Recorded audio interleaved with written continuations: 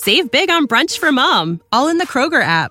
Get 16-ounce packs of flavorful Angus 90% lean ground sirloin for $4.99 each with a digital coupon. Then buy 2, get 2 free on 12 packs of delicious Coca-Cola, Pepsi, or 7-Up, all with your card.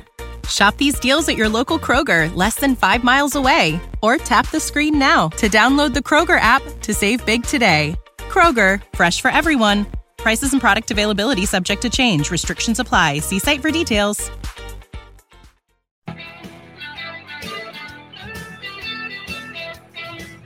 And a good morning, football fans. How are you this morning? We're good.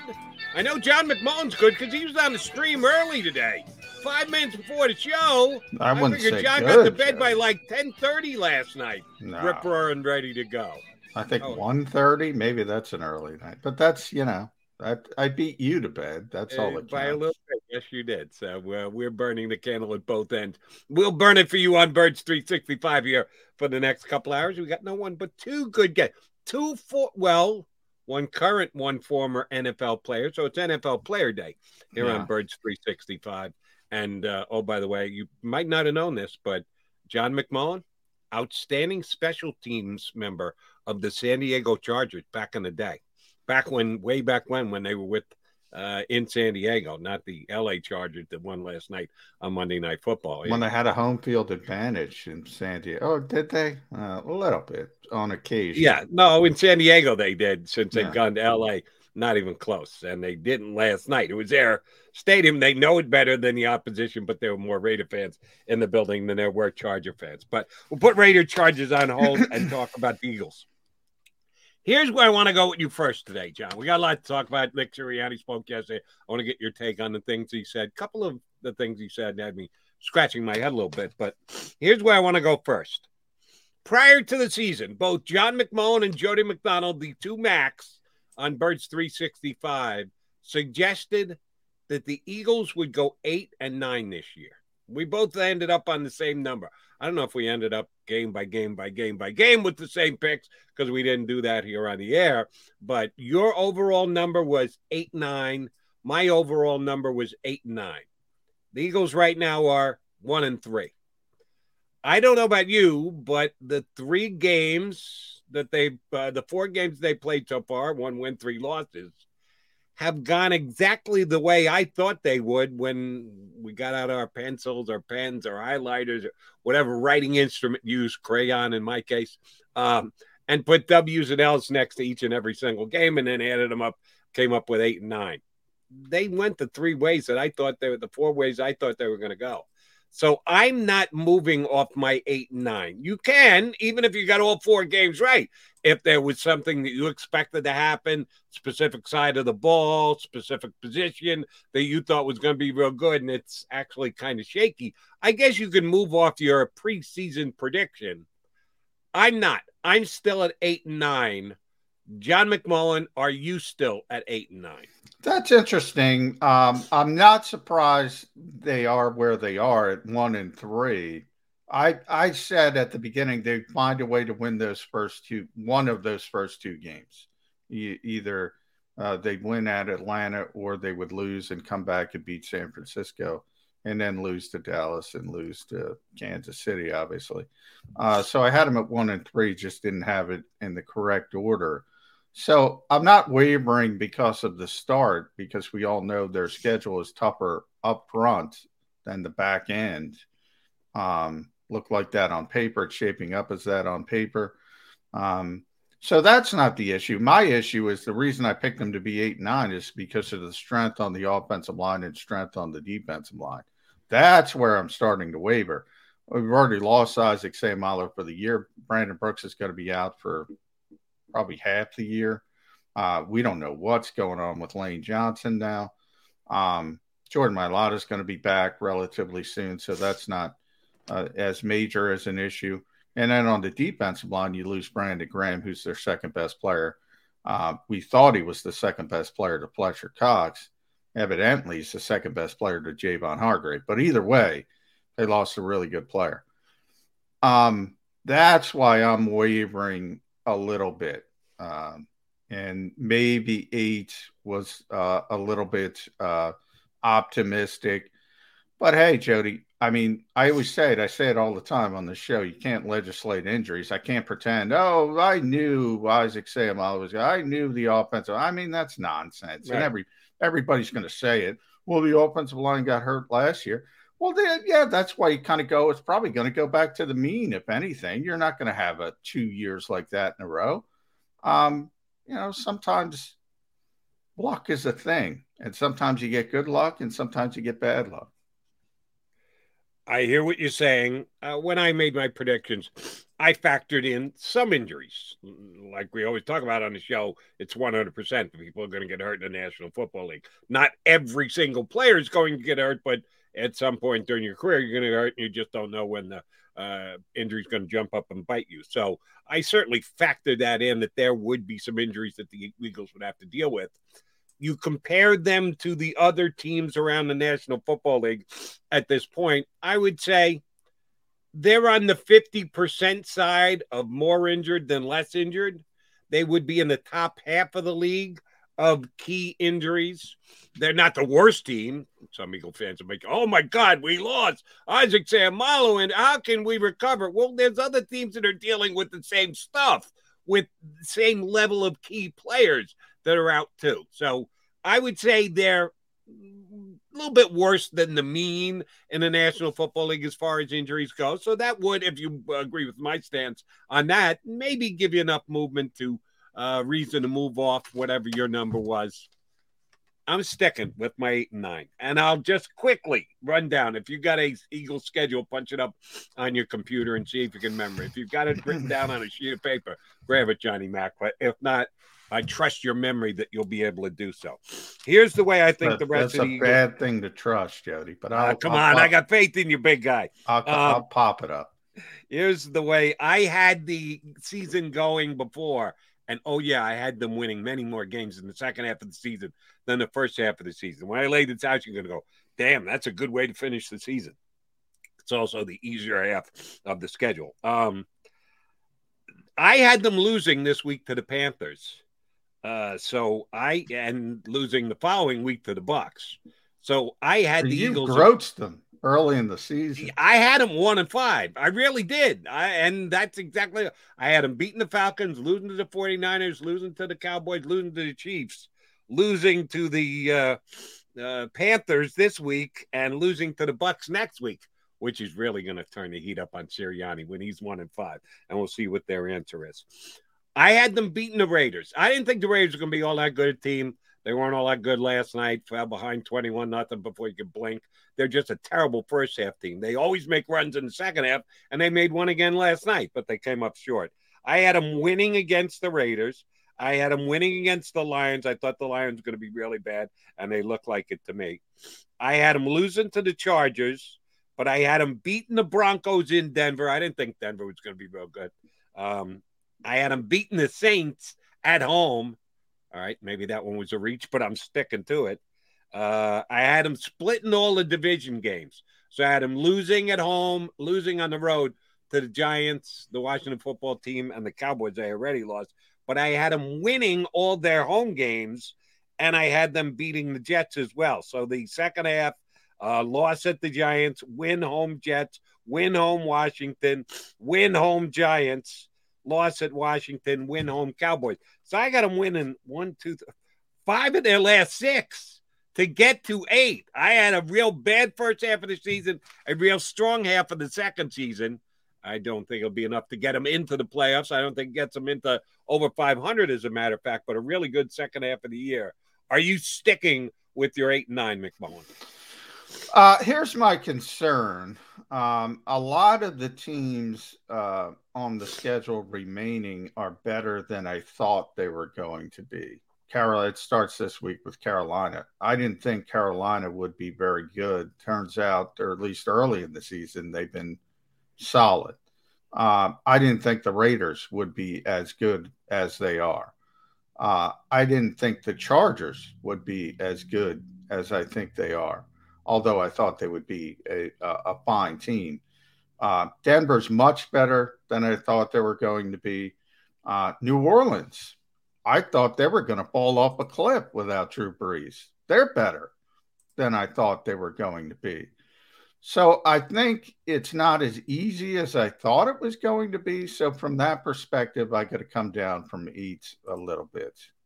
And I'm probably more in the 6 range right now. Oof, that's not good. I'm sticking with my 8. I hope that's the case. And here's the reason why, after going through it all and pointing out all the W's and L's, that I could completely change my mind within 5 days. This is basically the game of the season coming up against the Panthers this weekend. And here's my line of logic. When Jeff Lurie told us the day that he decided to move off Doug Peterson as the head coach of this team, it was going to be a transition year. And there's a percentage of Eagle fans who did not want to hear that. Well, come on, what do you mean? We were just in the Super Bowl in 2017. How can you be in a transition year? Well, Lurie said it, and I think he meant it when he said it. And when you're going with a new head coach and a new young quarterback in only his second year in the league and first year as a starter, you can absolutely label it as a transition year. Some Eagle fans didn't want to hear it. And then when they beat the Falcons, the way they beat the Falcons week 1, Johnny Mac, we're going to win above 500. We got a chance to win 10 games. Playoffs. We got Jim Morris out there. Yeah. Yeah, and they've now lost 3 in a row. But see, here's the key. This is the week. Because as of right now, as we sit here today, they're 2.5 games back in the division. Dallas is 3-1. They're 1-3, but they've already lost to Dallas, so that's a half a game in the head-to-head tiebreaker. The good news is you play Dallas again, so you could make up a game and a half. If you win, you get a win, plus you get a half a game in the head-to-head tiebreaker.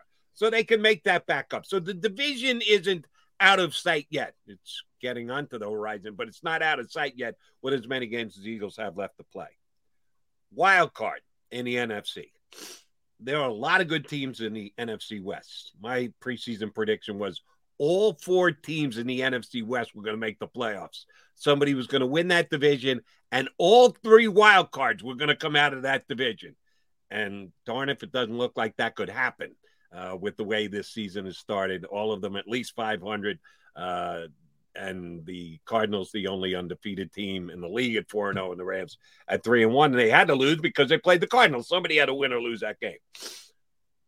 The Eagles already trailed the 49ers, not only in the standings, but lost a head-up matchup between the 49ers. So if it comes down to those 2 teams tied for the final wild card spot, San Francisco goes. The Panthers have gotten out to a 3-1 start. A little surprising for both you and I. They're better than I thought they were going to be. If they lose this week, and that's another team that if they finish in a tie with them, they would lose the tiebreaker. That's starting to add up to a lot of teams. They're not going to be able to get by for one of those 3 wild card spots. So this is it, John. What this weekend is the difference between transition and competition. If they win this week, they're still in the competition. You can still optimistically hold out hope for a playoff spot beat, either to win the NFC East and or find a way to steal a wild card. If they lose, then Jeff Lurie was giving us the real deal way back when. Well, thanks, Jeff. Well, I hear what you're saying, obviously. And if you want to lose a game, you never want to lose a game. But if you want to lose a game in the NFL, you want to lose it to an out-of-conference foe like the Eagles did to Kansas City. It really doesn't affect you as far as tiebreakers go moving forward to the playoffs. But I can't even think about the playoffs with this team. So, you always obviously the playoffs. That's what football is all about. Yeah, it's all about making the playoffs. Week number 1, you're laying out scenarios by which your team makes the playoffs. I took Jeffrey Lurie very seriously when he said this was a transition year, and I think the Eagles realize that, and they have a rookie head coach, and they have a young quarterback, and we said, what is the goal of this season? Is it winning? Or is it figuring out what you have at the quarterback position? I think it's more of figuring out what you have at the quarterback position. But I get when people, people want to think about the playoffs and think about the optimistic side of it and say, well, maybe we can, especially after week 1, maybe we can catch a lightning rod and get in there and be better than people expected. Just like a bunch of those teams I mentioned, Carolina and Denver. And all of a sudden, those fan bases are thinking playoffs. So why can't it happen to the Eagles? I get that. I got to see him beat a couple good teams. Carolina's a perfect example. If you can go in there, not a great team, better than people expected. You're playing on the road. That's a tough environment. If you can go in there and play well, I think that gives you a lot of confidence moving forward. So from that standpoint, I think it's a big game. And anytime, as I said, if you lose a game in conference, you're gonna kick yourself probably down the road, down the line somewhere. That's just the way the NFL is because it's so competitive, and that's how they obviously it's unbalanced schedule.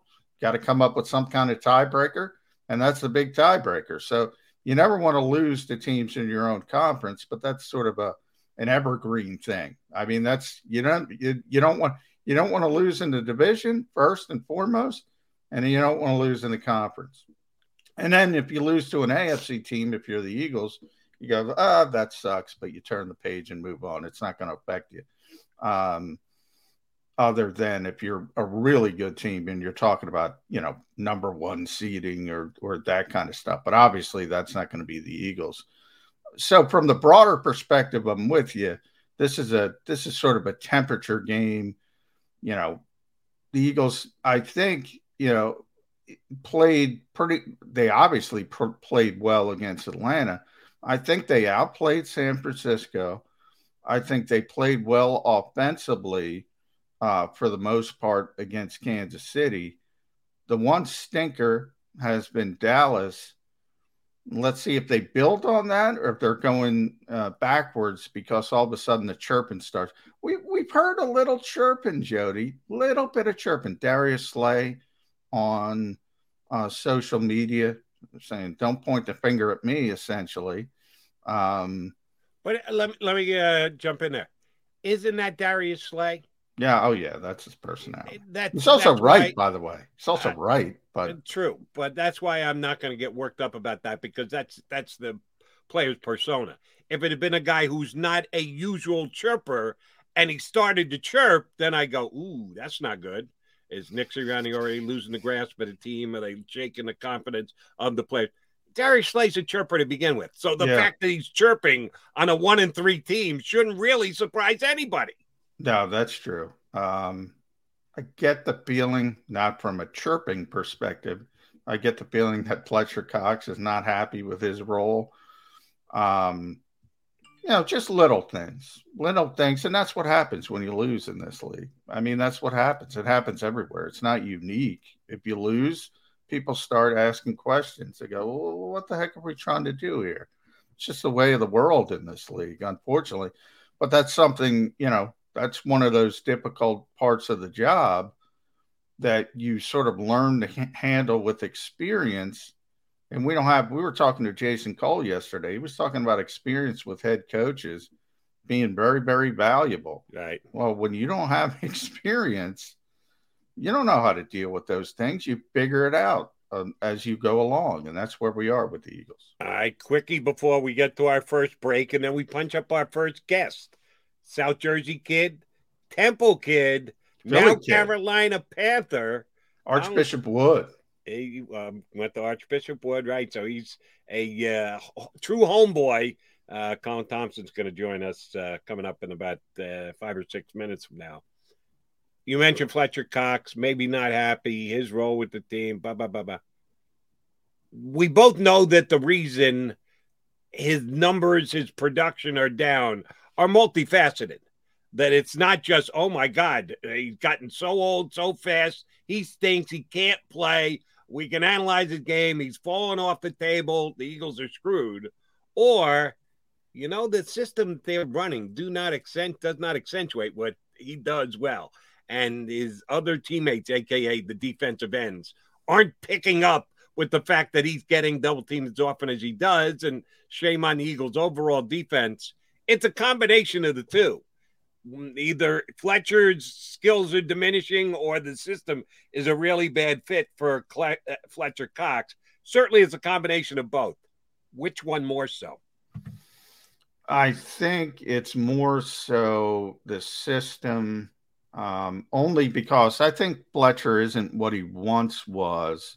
But I only say that because he's still getting double teamed. And these are, I'll pull them up during the break, and we might get to it after Colin. But these are independent statistics indicate that he's still getting double teamed a lot. So that means the opposition still respects him.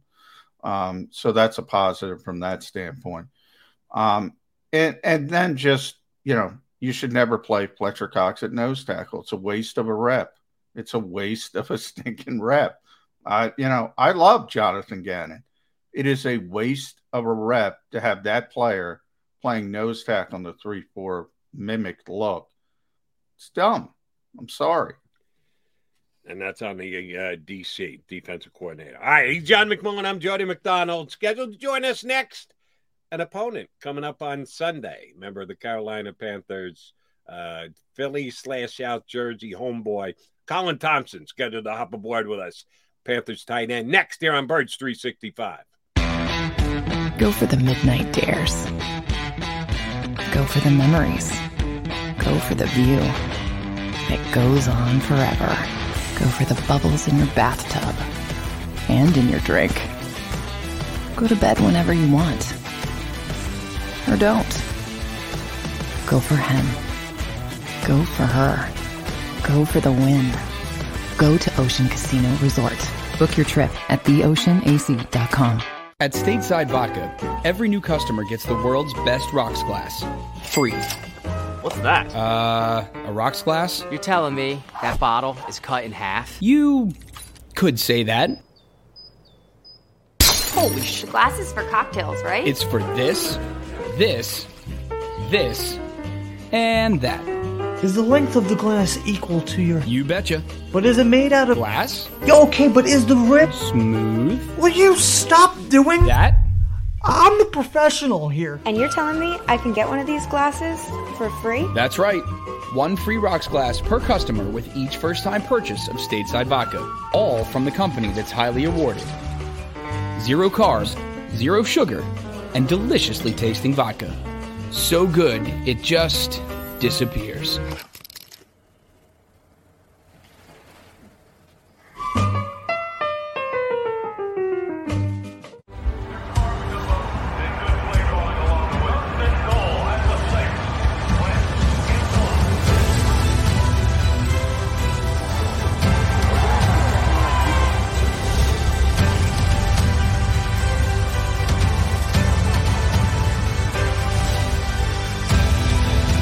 Field of life, First Trust Bank is there for you. Champions on 3. 1, 2, 3. Because Philadelphia dreams deserve a Philadelphia bank. When it comes to the fight against insurance companies, large corporations, and the healthcare industry, injured victims are always the underdog. But that doesn't worry us. At Messa & Associates, we're an injury law firm from Philadelphia, and we come to fight. Our clients know that they've got representation with a chip on its shoulder, and it's the same chip that makes Philly the toughest city in the country. Call 215-568-3500 or visit us online at messalaw.com. Messa & Associates, the toughest injury firm in Philadelphia. Go for the midnight dares. Go for the game. Go for the hits. Go for the fans. Go for the win.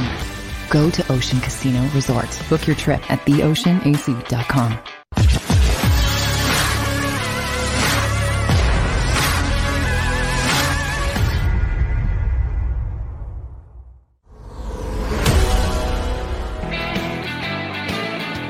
We are the Mac and Mac guys here on Birds 365 with a big game coming up against the Carolina Panthers on Sunday for the Eagles.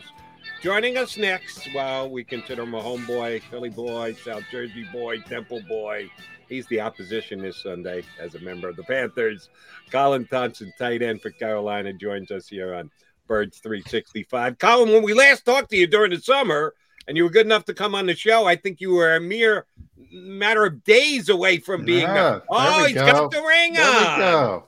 He's done. That's all. Your life is over, pal. Officially a married man. Yeah, it's been great so far.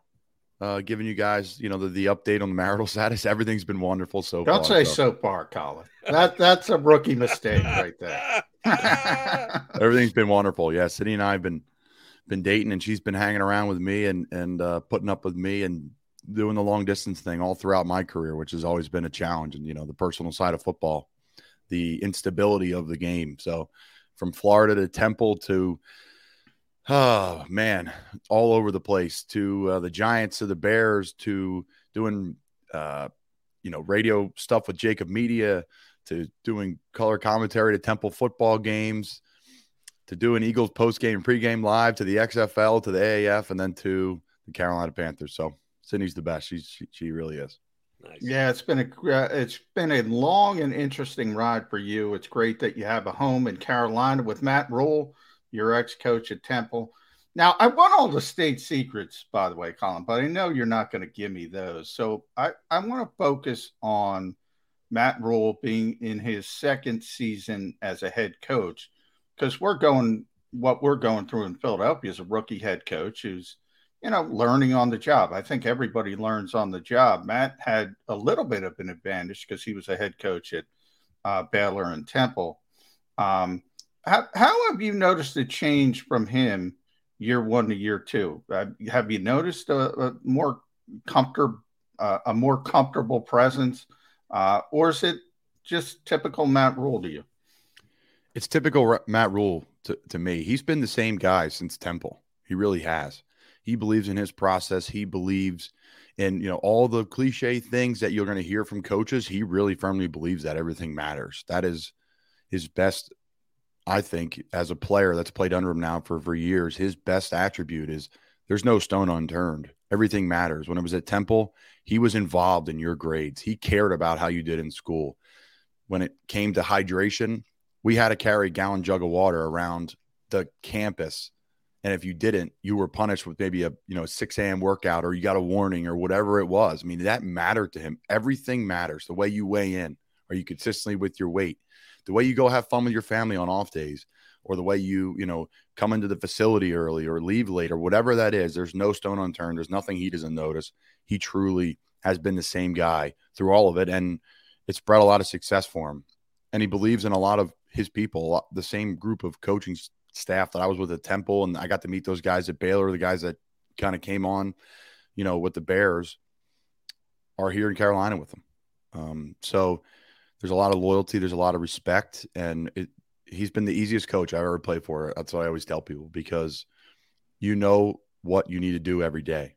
There's no secrets, there's no mystery. There's one formula, and that's what he puts out every day, and you could see teams turn the corner when you're with coach, especially in the second year. Colin, early here in the season, your role in the Panthers has kind of been defined. You're a blocking tight end. You come in and your job is to road grade somebody and open up a hole for someone behind you. Did you know that was going to be Sam Darnold? How did he become the leading touchdown getter in the National Football League for quarterbacks? So during OTAs, I remember him taking off on a run, and I looked at all our tight ends, and I'm like, he's going to have a big year running the football. This guy can really run. He's a really good athlete. Man, oh man, right? He's leading the NFL in rushing touchdowns. He's savvy runner. Obviously, he's not running like the old Carolina days with Cam Newton, where they're running quarterback power, right? It's different ways, and it's different creative ways for him to score. And, that's what I think makes our offense go. Obviously Sam, and he can do a lot of different things. So yeah, he's an absolute beast. He's been someone I really enjoyed getting to know on a personal level. Someone I've seen from afar, right? We kind of came through college together. I knew he was the man coming out of USC, and followed him with the Jets, and he's here now. So it's been great getting to know him personally, like I said. And then obviously playing wise, he's at the top of his game. He really is a great quarterback.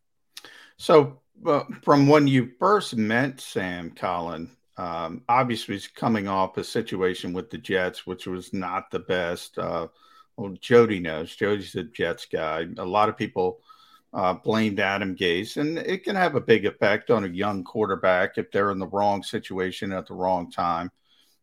You've had a lot of success early in the season as an offense. Sam's obviously the leader of that. How's his sort of attitude change from that day one when you first met him to getting the confidence of winning three out of four to start the season? I think the unique part about Sam, and every player tries to be that, but it's really hard to do it, is he's the same guy every day. And I truly mean that. He really is. He's the same cool, calm, and collected West Coast, Southern California quarterback that just has an air of confidence to him, but it's not overbearing and it's pretty straightforward. And he's the same guy every play, whether he just got sacked or whether we just had a huge run or whether DJ Moore just caught a ball and broke 5 tackles and went and scored. So he is the same guy every day during OTAs, when we're out to dinner, whatever that may be. So I think, that's key to any great player. That's key to anybody in business. That's key to anybody in radio. He is the same Sam every day, and I've really enjoyed getting to know him. Colin, join the club. You and your Panthers got run over pretty good by the Dallas Cowboys this past week. The week before, the Philadelphia Eagles got run over by the Dallas Cowboys pretty damn bad. Dallas is maybe better than some teams thought. You came in kind of like the Eagles did. The Eagles came in a top 5 defense in a lot of statistical categories, left that no longer being the case. Same as you guys. You had 3 weeks in as being one of the better defenses in the National Football League. Didn't look like it against the Cowboys this past Sunday. What happened? We're still trying to figure out how the Cowboys went through the Eagles like a hot knife through butter. How'd they do it to you guys on the ground to the tune of 200-plus yards? Well, I think for us, worrying about what I control, it starts with us offensively. That third quarter there for us, we had 2 turnovers, we had a punt and a missed field goal. So when you want to play good football teams in the NFL, you can't have a 4 to 5 series span like that. It just can't happen. You can't. There's teams, right? The game has moved to a more of an offensive football game that everybody knows. It's favored in that direction. I'm on offense too. I understand that as well. You can't do that as an offense because, as you know, teams across the NFL are absolutely loaded with talent, especially the Dallas Cowboys. Now, to talk to their credit, that's an offensive line that's been together for a very, very long time and that know exactly what they're getting from their running backs. They know exactly what's expected. That's an experienced quarterback and run game and run checks and play action. They have an unbelievable team. To me, there were no secret coming into the season of, when you're looking at the rosters and you're going through things and you're looking ahead at different schedules.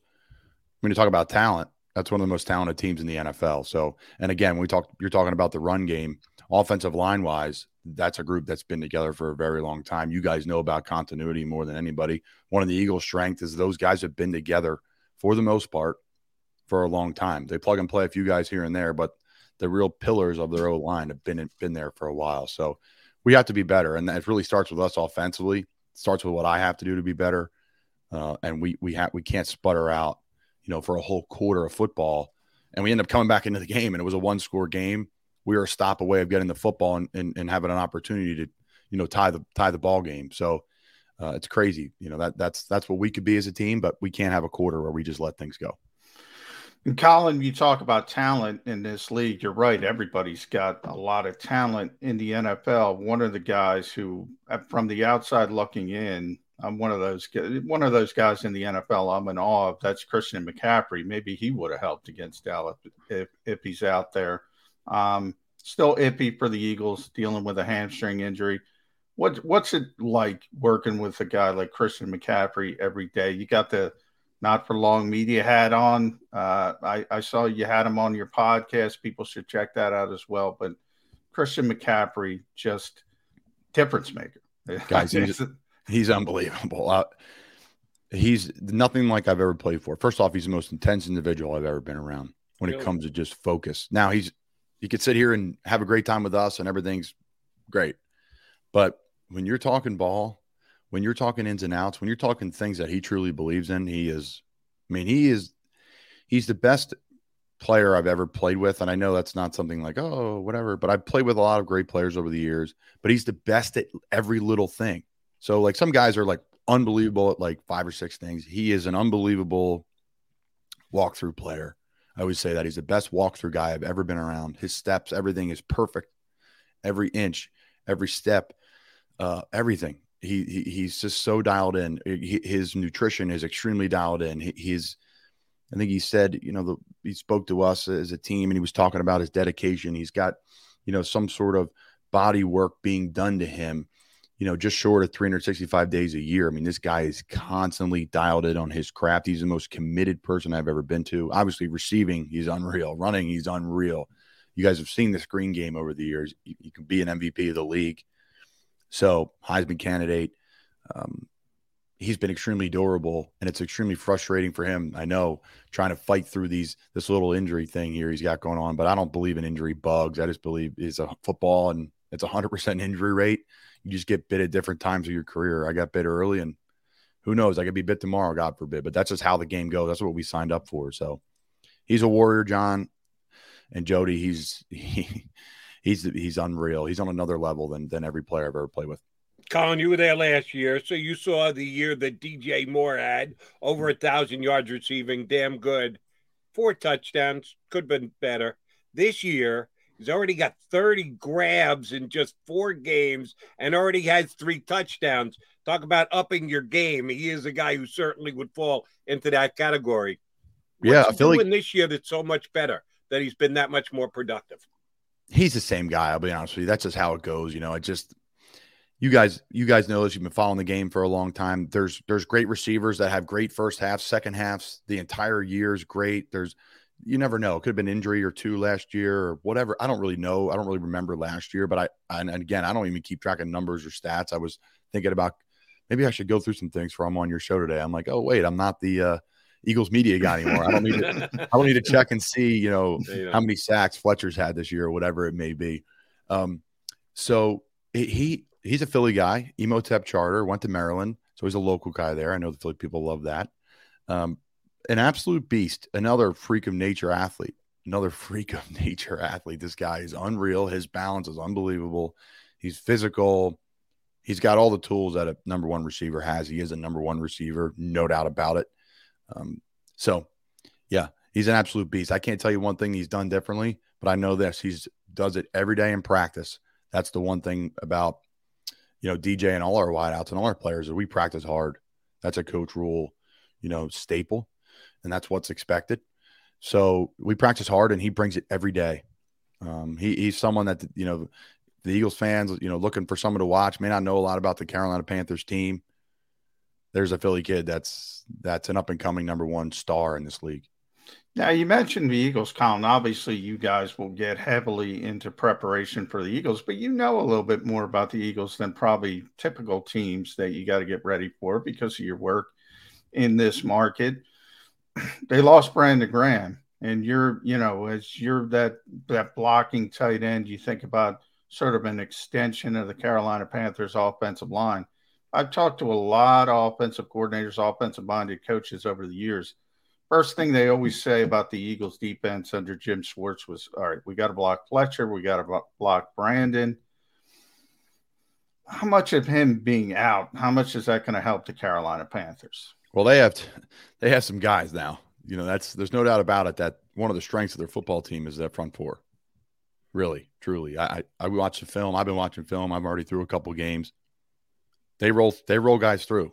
They really do, and they have strengths. They're one of the strengths of the football team. So Brandon Graham is one of the best in the business, especially at stopping the run. I mean, his ability, his stoutness as a player is he disposes tight ends. He really does. So I'm a big fan of Brandon Graham. Obviously, doing radio with you in this market, I've sung his praises for a long time in that front 4. They have a great group. So they'll be a challenge for us. They'll be a challenge for every group the entire year. As well as their whole defense. They have players at every level of the defense, and I'm excited for the challenge, really am. All right, Colin, the last one for me. No, you got a meeting to get to. You sound like a guy who really is good at compartmentalizing and keeping the focus as narrow as possible so you can be juiced in on what you need to accomplish. But you're also a radio guy, so you got to look at the big picture and you got to know some other things. You don't play Tampa till December. Right now, it's you and the Bucks. Kind of open up a little distance at 3-1 in a piece. That Brady guy, champions, whatever. You want your shot at him. You don't get it for like 2 months. You got to wait all the way till December. Have you at least peeked the schedule? Do you know when the Bucs come up for the Panthers this year? Yeah. We all look at the schedule. Don't let anybody tell you. We didn't look at the schedule. I don't do the whole win-loss thing. No. I don't know. The game changes, right? All of a sudden, Brandon Graham's not in the game, right? Right. All of a sudden, Chris McCaffrey's not playing. So the game changes week to week. That's what makes the NFL just an unbelievable thing. Plus, our rosters are small, which John and I have talked about before. So, you guys have to step up. Your practice squad guy for 2-3 weeks, they're not even traveling with you. And all of a sudden, here they are starting, right? That's just how it is. So, no, I know we play them at the end of the year. I know you have to play your best at the end of the year. Those last 2 months, November, December, that's when champions are made. January now, we're bleeding more and more into January. So, yeah, that's when champions are made. That's when you have to play your best football. That's one of Coach Rule's mantras down the stretch. How do you play? How do you perform? That's how you'll be graded in free agency. That's how you'll be graded by your coaches. Because now everyone's relatively fresh and you're grinding through it. But when it becomes colder, when you have to travel on the road late in the year, the holidays are around, there's more distractions. How do you perform? And, the best teams perform down the stretch. We've seen those teams over the years do so well is because they're getting quote unquote hot when really they're just playing their best football down the stretch when it matters. Week 16 and week 18, Bucs and Panthers. Colin, thank you very much for hopping on. I know you got a meeting you got to get to. We appreciate you coming aboard with us for a 15-minute spot here. Thanks, bud. We can't really wish you that much luck on Sunday. But sure we can. I'm rooting get out for of Colin, the game. And my advice is healthy. It's not great now. It's great forever. Just tell that to Sydney right now, right as you get up. Jody and John, thank you so much. Anything for Johnny Mack, man. When I was getting into radio, and he was someone that I've leaned on and learned a lot from in this business. Jody, I'm just getting to know you, but John means the world to me, and he doesn't even know it because I was just trying to find my way doing Eagles pre and post game and trying to get back into this NFL. And I'm sitting there talking to John saying, I can't even dive into really how I feel about this certain subject because I want to go back and play in this league. Here I am now. So I'm humbled. So Jody, thank you. And John, thanks for everything, man. I appreciate you. Hey, thanks, Colin. Good luck, man. All right, man. Talk to you guys soon. That is Colin Thompson of the Carolina Panthers. Great dude, smart guy, knows the game. He's the opposition this week, guys. Sorry, John. You can love the guy, and he loved you. That was a good little glove fest you got going. No, you're the opposition this week. We'll love you again next week, Colin, but not this week. Sorry about that. You're playing objectivity, man. I'm not an Eagles fan. I just root for the guys I like, and I like Colin. So there's a lot of people on the Eagles I'm rooting for because I like the people, the person. But that's sort of when you get in this position, you root for people. You don't root for teams. It's just the way it is. I agree with you about the objectivity. You can root every week. Now, you got to be honest when you do the show. Yeah. But you can start, all right, hope the Eagles win this week. That's the way you start every week. And then you say, yeah, but I don't know that they can actually win this week. That's what we try and do for you here on Birds 365. All right, McMullen McDonald coming back. Don't even think about going anywhere.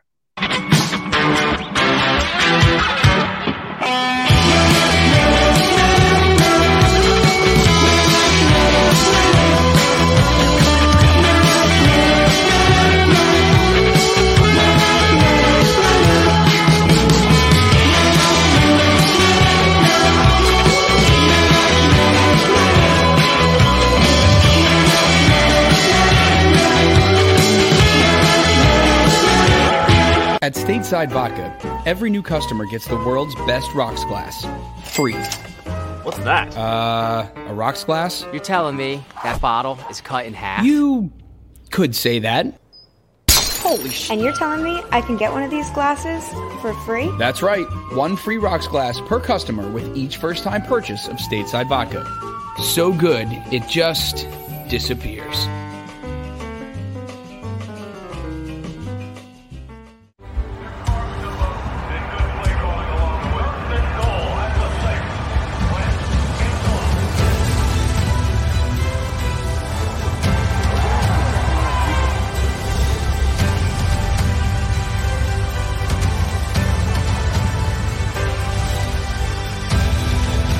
Field of life, First Trust Bank is there for you. Champions on three.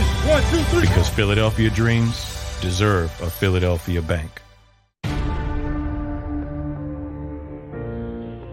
When it comes to the fight against insurance companies, large corporations, and the healthcare industry, injured victims are always the underdog.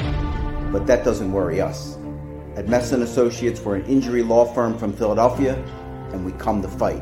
Our clients know that they've got representation with a chip on its shoulder, and it's the same chip that makes Philly the toughest city in the country. Call 215-568-3500 or visit us online at messalaw.com. Messa & Associates, the toughest injury firm in Philadelphia. Go for the midnight dares. Go for the game. Go for the hits. Go for the fans. Go for the win. Go to Ocean Casino Resort. Book your trip at theoceanac.com.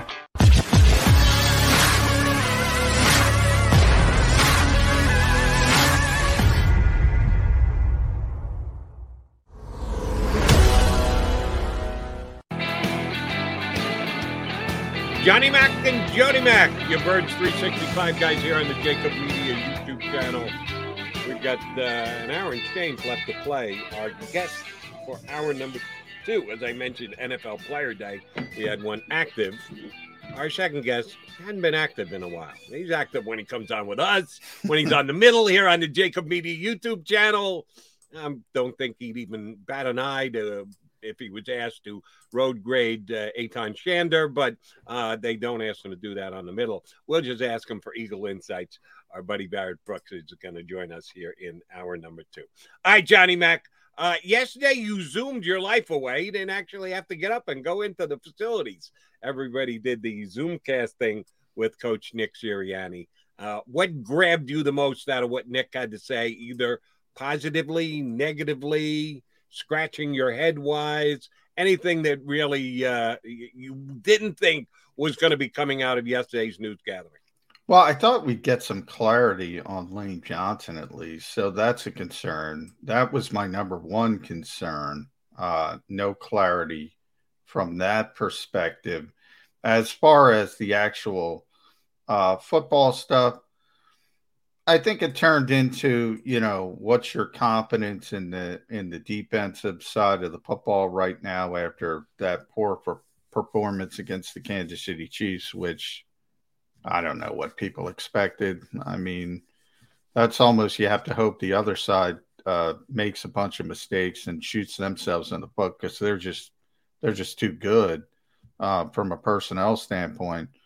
And I tried to ask Nick Sirianni about what is he involved on game day if he sees things are going wrong on the defensive side of the football, because I think we've gotten away from that in head coaches in this league. I think we have a bunch of guys who are just sort of super-sized offensive coaches, and then they have a defensive coordinator. I think that's the Eagles setup. So I tried to flesh that out a little bit, but that was the most interesting parts to me. The Lane Johnson stuff, though, the more closed mouth you are about this, the more conspiracy theories pop up, and I don't want to get into them because I don't think it's fair, but I think the Eagles should be more above board. Even if you say something, you can still be a little bit more above board and be open-ended about it. Say it's a personal matter. We're not sure when he could come back. They wouldn't even go that far. Forget about talking about the personal matter, but say we expect him back in 2 weeks, 2 to 3 weeks, a week. He'll be back at practice. Something. I was a little disappointed in that. And we'll see. That's the kind of thing that must be addressed on a day-in, day-out basis. Yeah, until the Eagles give you something. Yes. When next he meets the media, he's going to be asked the same question. And if he doesn't have an answer then, well, he's going to be asked that. And it's just something he has to deal with every single day. When we find out, we find out. But as of right now, we don't know if he's going to play against the Carolina Panthers. But the offensive line did not play badly. And we'll do plenty of this when we get Barrett up. You've got the football, NFL Pro Football Focus numbers. I'm guessing that the Eagle offensive line graded out pretty damn high across the board on Sunday's game. I thought Jalen Hurts had a good enough amount of time. There were some holes there. It was 4 patchwork guys thrown together because of the injuries and the issues the Eagles have had. They did it all last year and at times paid a price for it. Didn't pay nearly as big a price here. I thought they all played well. If you can punch that up quickly and tell us how they ranked across the line of the offensive line guys. And, oh, by the way, checking the snap count call, all of them played the entire game, which is saying something. The Eagles this year anyway, because they were dropping like flies along the offensive line. The guys that they did put in place took all the snaps, and I thought they're pretty damn good snaps. Yeah, they played well. I think as a whole group, Jason Kelce obviously played really well. He's already up to number 1 in the entire league and has been lights out as a pass rusher, according to, a run blocker. Run blocker. It's usually you think of Jason Kelce as this great pass blocker. He had a really bad time in Atlanta, and I think he was I forget, but he was near the bottom. He was 30 of 32 or something because he had a really tough time with Grady Jarrett, just on an individual level. Really strong guy. Yeah, That's been a lot of guys have problems with Grady Jarrett. That's been typical of his career. All of a sudden, here we are 3 weeks later, he's number 1, and he's the best run blocking center in football. Everybody Landon Dickerson is sort of been similar. Great as a run blocker, not so much as a pass blocker, but he's more comfortable on the left side. He's spiked. Nate Herbig was certainly effective. Jack Driscoll was effective, and even Andre Dillard with the penalties. If you take out the penalties, and as Nick Sirianni said, the downfield penalties weren't his fault, he's played well over 2 games. But Andre's gotten a little bit lucky in that there was no DeMarcus Lawrence against Dallas, and they flip him. And believe me, they would have flipped him to Andre's side if he were healthy. And there was no Frank Clark for Kansas City. So he's gotten a little bit lucky, but he's played well. You have to even give him credit. So, yeah, as a group, the offensive line was pretty effective for what they were asked to do against the Kansas City Chiefs. And you also have to give, it was pretty clear that was part of the game plan as well. Get the football out quickly. It's interesting. I think that was the game plan anyway, but maybe that amped up even a little bit more when they realized Lane Johnson wouldn't be there. Well, one of the guys the Eagles are going to have to face off against, and Colin Thompson, we're not talking about you, but a former Owl that the head coach reached out for during the offseason and signed as a free agent, has been Hassan Reddick, who is one of the top sack guys in the National Football League at 4.5 over only 4 games. Is he going to get his chance at Andre Dillard? You just mentioned the fact that Andre's got a little lucky, dodged a couple of bullets with injuries to the opposition. Hassan Reddick, as far as I know, is completely healthy and ready to go and has gotten off to a real good start. Is he going mano a mano versus? Yeah, they have a couple really good edge rushers in Hassan Reddick and Brian Burns. So it typically it's going to amp up this week. Now they're both sort of undersized guys, so it's sort of a give and take in that they're going to get out. They're going to get at you from a speed rush standpoint. Generally, that's Andre's strength. He's struggled with powerful guys, the guys who can bull rush, the guys who have that can really put them on skates and just put them back into the quarterback's lap. Maybe he's lucking out again. I don't know if Carolina has that player, to be honest. Mm-hmm. I think Hassan Reddick is not. He's not going to manhandle an offensive lineman But he's also not just a pure speed guy who that's the only way he ever gets to the quarterback. I think he's got strength enough to make a offensive lineman a tackle, be it on the left side or the right side, play honestly. He's off to a really good start. And you remember way back when you and I were doing the show, I think back in April, I think he was a later signee. I think the Cardinals might not have decided not to bring him back till later in the offseason. That was someone that I was hoping that the Eagles targeted, even though, quote unquote, they had good depth at defensive end. Well, you see what happens to depth when Brandon Graham goes down for the entire season. Your depth gets thrown into the fire pretty damn quickly, and it hasn't really held up its end of the bargain just yet. Hassan Reddick would have looked really good in an Eagle uniform this year. Yeah, it's kind of dependent on, like, I look at Hassan, and he came into the league really as a 3-4 outside linebacker. So he's sort of one of those hybrid players.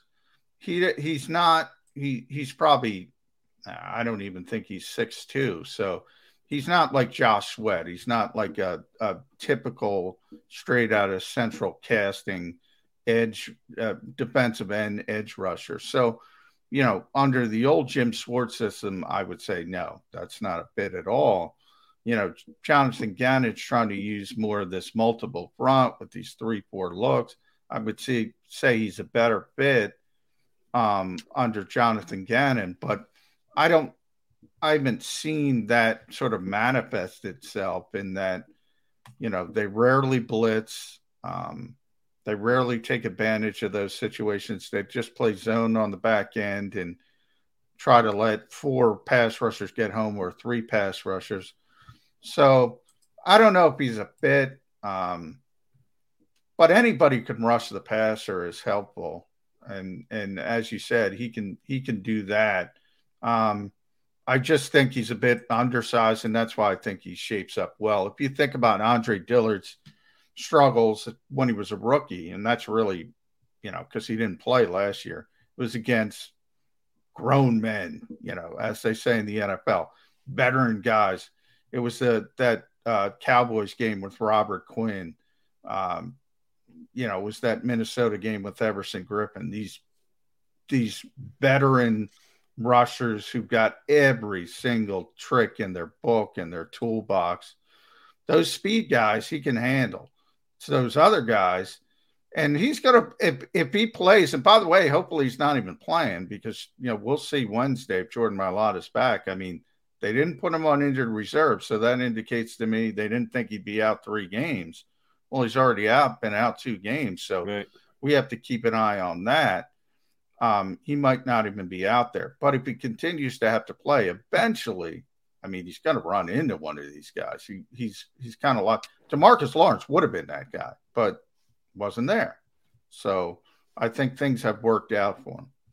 Well, I know that Hassan Reddick isn't a big guy. You're right. He's 6'2". He might be under 6'2", and he's 235. He's not 260, 265. He's playing down defensive line for them, snap in and snap out. They're not a team that moves the front around and changes much. They're a pretty strict 4-3 defense, well, what I've been able to see. So knowing that he was part of the defensive line that for the first 3 weeks of the season was one of the best against the rush in the National Football League. He was also part of that defensive line that got gouged for 200 yards last week by the Dallas Cowboys. He is what he is, and I think he's become a legit 4-3 defensive end in the National Football League. Yeah, and that's what that's what Nick Sirianni said yesterday when talking about the defense. You give a little, you get a little. Well, the Eagles gave a lot, didn't get much in return against Kansas City. But from Carolina's perspective, yeah, I mean, that's what you should do. If I see Hassan Reddick and Brian Burns out there, I'm going to try to run the football. But people don't like to run the football. So it's sort of a catch-22. You're almost playing into the NFL groupthink of, well, we got to throw it, we got to throw it, we got to throw it. Where if I see a 230-pound, defensive end, for instance, and I have Jordan Mailata back, I'm going to run this stinking football. But what do I know? speaking of running the football, I'm should I answer this off the air? I don't think I ever have, so I'm going to ask you now on the air. Do you know Liam Jenkins at all? Philly writer. I don't know if he's a weekly guy in the press box with you guys, but he's been covering the Eagles for the PhillySportsNetwork.com. Do you know him at all? I do not. Gotcha. No problem. I didn't know if you did. I don't know that he is considered one of the Eagle beat guys, but as I said, he writes about the Eagles for the PhillySportsNetwork.com. He had an interesting column today. I want to get your reaction to it.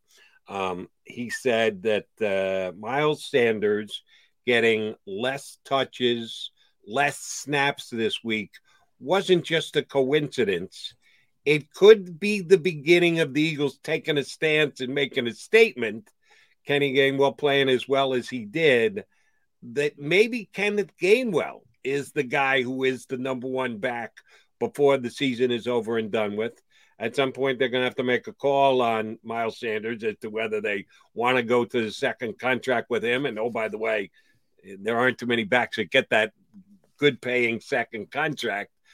He has not gotten off to a brilliant start. I blame the coach more last week that he got so few touches more than I blame Miles, but that's just me. Is there a potential changing of the ranking of the backs, the strength of the Eagle backs between the only two guys that they use? Oh, wait, I forgot. Boston Scott got 2 carries at the end of the Cowboy game. We can't just completely freeze him out. You get my drift. There's been 2 guys so far. Is the order of the Without the ones like you, who work tirelessly to keep things running, everything would suddenly stop. Hospitals, factories, schools, and power plants, they all depend on you. No matter the weather, emergency, or time of day, you're the ones who get it done. At Grainger, we're here for you with professional-grade industrial supplies. Count on real-time product availability and fast delivery. Call, clickgrainger.com, or just stop by. Grainger, for the ones who get it done. Those 2 guys in question for John McMullen? No, not. It was just the personality of the game and the fact that we had talked. It's really those Jets practices, those joint Jets practices, where they were testing out Kenny Gainwell. Was he ready for this role as the pass catching third down, hurry up back? They deemed that he was, and you and I have discussed that, and you had thought that Miles deserved more of an opportunity at that role. They do think Kenny handles that stuff better, and that's going to be his role. Unfortunately, again, they're not playing from the lead generally. And that's when Miles will have more of an imprint on the game. So when they're in these shootouts and they need to score or obviously hurry up situations, as I said, Kenny Gainwell's going to be in the game because they think he's a better and they're right. He's a better receiver. He's a natural receiver. They think he proved his ability to handle the blitz pickup, which is another important part of it. So they have pretty clearly defined roles. If the Eagles ever lead by 2 touchdowns in the second half again, you're going to see more Miles Sanders running the football.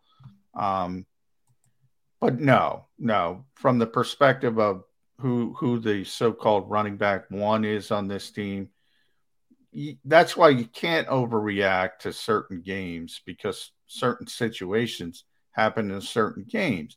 And if other situations happen, Miles would be in his typical role. He was also not effective in the carries he did get, but from the perspective of the coaching staff, no, he's still the top running back on this team. And I thought they, this gets back to an overall criticism of the Eagles. I didn't necessarily agree with their usage of personnel in the preseason.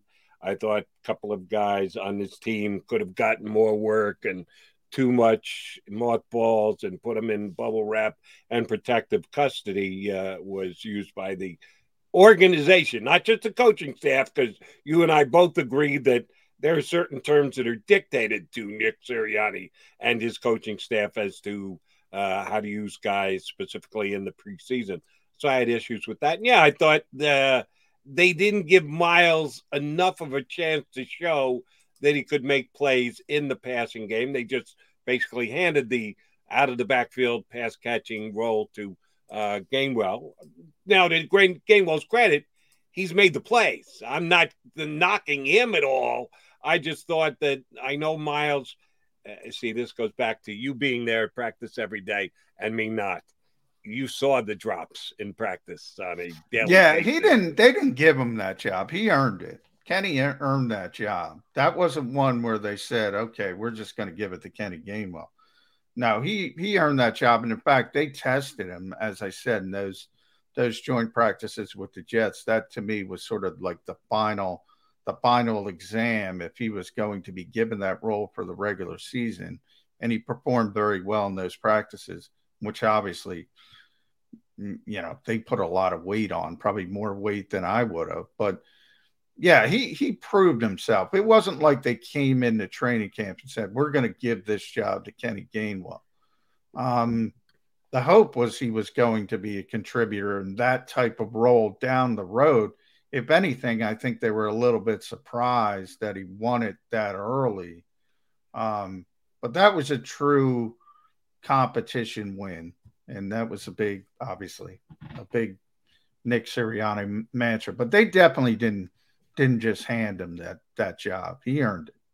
All right. I want to talk to you about the quarterback, and we'll certainly do that. We're going to talk about the retooled offensive line when we get Barrett Brooks up here in about 15 minutes or so to join us. But I do want to get to the quarterback again because John, at least one individual right here in town, and a bunch of guys. I was on WIP last night, only a 2-hour show because Monday Night Football ran late because of weather issues in a dome stadium. Man, what is going on? Stadium, a 45-minute delay because of lightning. Okay, all right. What is going on? I realize there's not a lot of lightning in Los Angeles to begin with, and that's Inglewood, but Southern California. But what are we doing? What are we doing in 2021, Jody? You just spend $5 billion on the stadium. And by the way, I think it costs more than that with the overruns. And you're having 45-minute weather delays? What? I can't get over it. Yeah, so I ended up doing a shorter show last night than I thought I was going to, which was fine, and got some good Eagle callers on just the same after midnight.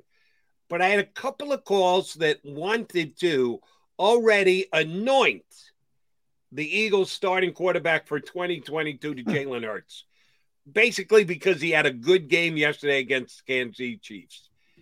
And I don't get it. Now, when he played poorly the last 2 weeks, when I got beat up pretty good and he couldn't get the ball in the end zone against the 49ers and didn't do much and got some, oh, by the way, numbers against the Cowboys, but was certainly blatantly outplayed by Dak Prescott. People ready to just write him off. And this guy's not good enough. Nice idea, not good enough. He can't, doesn't have a good enough arm, doesn't have a good enough accuracy. He can't play in the league, blah, blah, blah.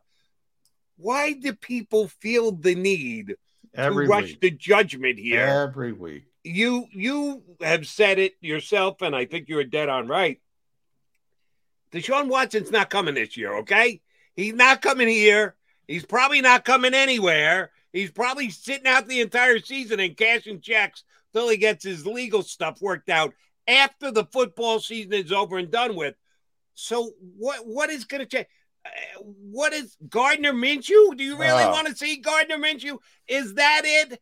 You have 17 games to judge Jalen Hurts. If he stays healthy, he's going to get all 17 games. Why do people feel the need to, after 1 game, 2 games, 3 games, 4 games, whatever it is, make a definitive stand? He's good enough. He's our guy. We can use all those draft picks on other positions. Or he stinks. He can't play. Why are we doing it? Go get me another quarterback. Why do people do this? Oh, it's every week, Jody. And it streams from he's great to he can't play in this league. Right. Like there's no in between. He can obviously play in this league, by the way. He is playing in this league, if you haven't noticed. And while the Eagles are 1-3, his numbers are certainly been more than acceptable. as an NFL starting quarterback. But so the larger question, which I've tried to frame over the past couple of days on the show, is, what do the Eagles want? To me, that's the larger question. Do they want this style of quarterback? I think you've already seen Nick Sirianni's game plans against Atlanta and against Kansas City. You can scheme this kid up to do some nice things and be a playmaker. And when you get the football out of his hand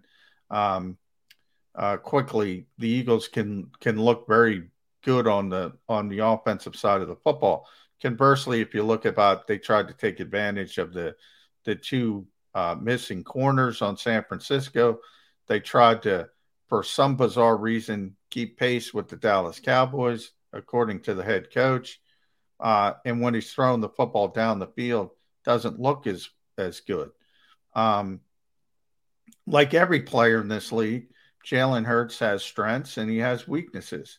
I think you've already proven you can accentuate his strengths to play at a high level or play at a good enough level.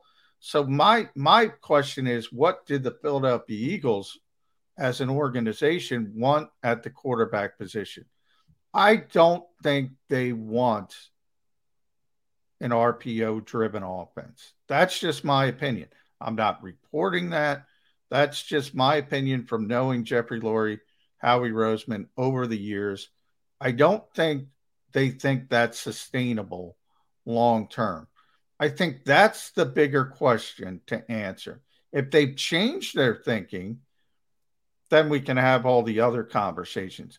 But I agree with you. The week to week, oh, they lost, he's terrible. They won, he's the greatest thing. Like everything in life, but somewhere in between. He's proven he can play in this league. In case you haven't noticed, there's a lot of bad quarterbacks out there. He can certainly play in this league. Can he play at the level of being in the conversation of where the Eagles want to be? That is a debate, and I'm not sure about that. I'm not sure the Eagles want this type of offense long term. It's, for my money, it's TBD. It's to be determined. Yeah. Prime example on our stream, Joey B, who's a good streamer. He checks in with us all the time. Johnny Mack, other than injury, when would a Minshew at quarterback for the Eagles occur? After 2 more losses? You're going to give up on Jalen Hurts because he loses 2 more games. What the hell is Gardner Minshew? We don't even know what Gardner Minshew is. I was down at the funny story, Jody. I was down at the link early on Sunday, as I typically am. No. You got there early? Who was there first? You or Ross Tucker? Oh, Ross has got to be there first. But so Gardner was out. What happens is the inactive guys come out first, and the practice squad guys come out first to just warm up and you get their work done, whatever. So Gardner wasn't going to be active. Clear indication. Now, I just took a quick video of him because he was doing a lot of fun stuff. You see some of those quarterback drills that they do and try to get themselves loose. And I just made a quip that Gardner Minshew looks like he's preparing for something. It was just a joke because he was doing some goofy things. But people took that seriously. Of course, I should have known better. That's my fault on Twitter. Like I'm assessing that Gardner Minshew is going to be closer to playing. No. That's not the case. He's not playing. The only thing that would change that is an injury to Jalen Hurts. He's not even going to be the number 2 quarterback. That's going to be Joe Flacco. So if you have Jalen sprains his ankle in the game, Joe Flacco is going to come in the game. One, because Gardner Minshew's not active, number 1. Now, if Jalen Hurts gets hurt and he's out for multiple games, if he's out, God forbid, for the season, Isaac Seumalo type situation, then you have a conversation. Who would you rather go with long term for a long period of time, Gardner Minshew or Joe Flacco? I think that's a legitimate conversation. As far as when is he going to get a chance? No, if Jalen Hurts is healthy, Jalen Hurts is the starting quarterback of this team. and he's done nothing, by the way. What I mean, you're a bigger stat guy than me, Jody, but I mean, what I got to pull up his numbers. Now, granted, we talk about all the time. No, Jalen Hurts. Jalen Hurts. I give you Hurts' numbers this year, and you and I debate a little bit on the importance of the quarterback rating stat. While I acknowledge it is imperfect, it's the best stat that there is. I think people want to look at completion percentage, yards per attempt. There's a lot of different things you can look at, but I still think that the quarterback rating is the best of a bad lot as to how to evaluate a quarterback. Last year, Jalen was 83.6 his first start against the Saints. 102.3 above 100 is always good against Arizona. Not great against Dallas, dropped down to 70.7. And then that last stupid game against Washington when they pulled him, which, by the way, I had forgotten when I looked it up today. He was really bad in the first half. I got all worked up because they put the unstoppable Nate Sudfeld into the game. Oh, yeah, he was terrible. He was terrible. He missed a big I think Quez Watkins was wide open in the end zone, missed him badly. But this year, his completion percentage is up over 66%, 7-2 touchdowns, interceptions, rating 101.1. I mean, he has not played poorly. No. You add in the running aspect. He's the team's leading rusher. You had 226 yards there. And then you look at the film. You say passer rating. I mean, Pro Football Focus is the best we got there. They grade him as the 13th best quarterback in football through 4 weeks. That's not bad. That's not bad. What that does, sorry to tell our buddy Joey B here, that keeps the conversation going. If he was at a passing rate of 75, it'd be, how many weeks till Gardner Minshew? If he was at 120, we'd be going, how about those first-round draft picks to fill in at linebacker and defense? And we don't have to use him for a quarterback because we got our quarterback. No, he's in the middle, which means the evaluation continues, the debate continues. But people want a definitive answer already. He's our guy. How great was he? Patrick Mahomes threw an interception. Jalen Hurts didn't. Stop, please. Or the fact that he's no, but I've already said, and long term, and I've already said this, but it has nothing to do with Jalen Hurts. I don't think he's the Eagles guy long term, but that has to do with the organization. I don't think they want this style of offense long term. Doesn't have anything to do with Jalen Hurts. Well, then why'd they hire Nick Sirianni? Nick Sirianni doesn't. He's not an RPO guy. In fact, he's doing something, if anything, he's a little bit more uncomfortable with. Nick Sirianni is actually, and I like this, he is not a scheme guy. He is the guy who has built offenses. Now, he's not the only one. Obviously, Frank Reich had a lot to do with it. He has built offenses around Andrew Luck, Phillip Rivers, Jacoby Brissett, Jacoby in between. Those are 3 different type of quarterbacks, and they built offenses around each of them. That's why they hired Nick Sirianni. He's building an offense around Jalen Hurts. If you get him another quarterback, insert name, whoever the hot and your guy from Ole Miss, he got, everybody runs up against Alabama. Whoever the hot name is come April, and if the Eagles go in that direction, he'll build the offense around that guy. But let me put a thought process in Eagles fans' ears. If you are a Jalen Hurts fan and you want to refute what John McMullen just said, which, oh, by the way, he might be right. But if there is the possibility of the Eagles changing their mind, if we believe that Jeff Lurie can be affected by what's going on in the league and wants to be ahead of the curve, and if he thinks he's got a chance to be ahead of the curve, might take advantage of it. Root for the Arizona Cardinals to win the Super Bowl. If the Eagles aren't going to win the Super Bowl, then go ahead, start rooting for the Arizona Cardinals, which, by the way, your buddy Jody Mack got him at 45-1 to win it all. So definitely root for the Arizona Cardinals to win the Super Bowl. because Jalen Hurts isn't quite what the Cardinals quarterback is, but there are some really good similarities between the two. I think Murray's got a little bit better arm strength, and he's certainly further along in his progression. But they're very similar quarterbacks, and if he finds a way to win a Super Bowl, maybe Jeff Lurie and Howie Roseman go, hey, if we really commit to this and we stand by, Jalen could be good enough to do exactly what the Cardinals I'm just saying, just painting that picture for you. All right, we have the Mac and Mac guys. Oh, I see our buddy Brandon Barrett Brooks is ready to join us. Keep it here. Double B coming at you next here on Birds 365. Go for the midnight dares. Go for the memories. Go for the view that goes on forever. Go for the bubbles in your bathtub and in your drink. Go to bed whenever you want. Or don't. Go for him. Go for her. Go for the win. Go to Ocean Casino Resort. Book your trip at theoceanac.com. At Stateside Vodka, every new customer gets the world's best rocks glass. Free.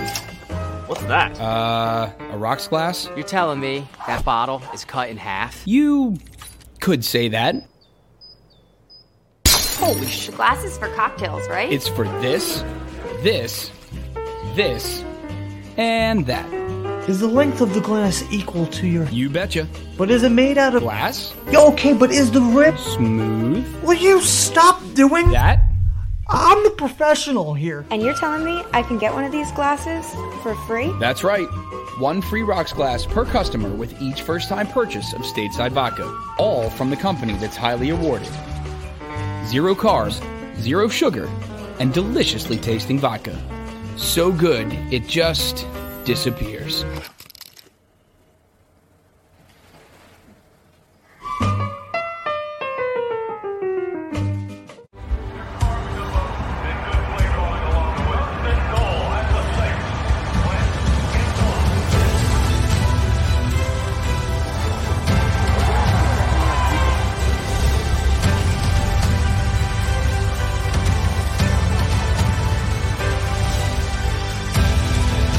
Field of life, First Trust Bank is there for you. Champions on 3. 1, 2, 3. Because Philadelphia dreams deserve a Philadelphia bank.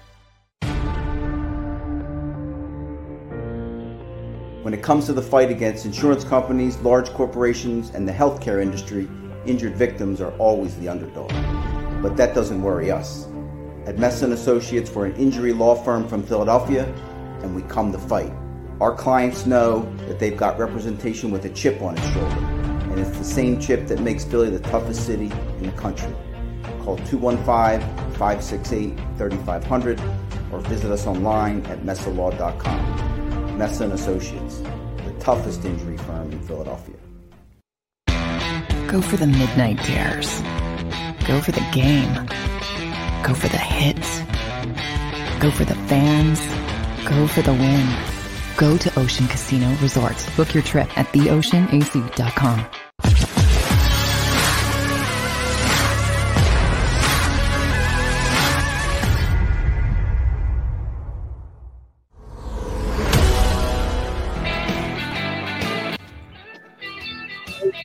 Killing Tuesday here on Bird 365 as we face the Carolina Panthers this weekend.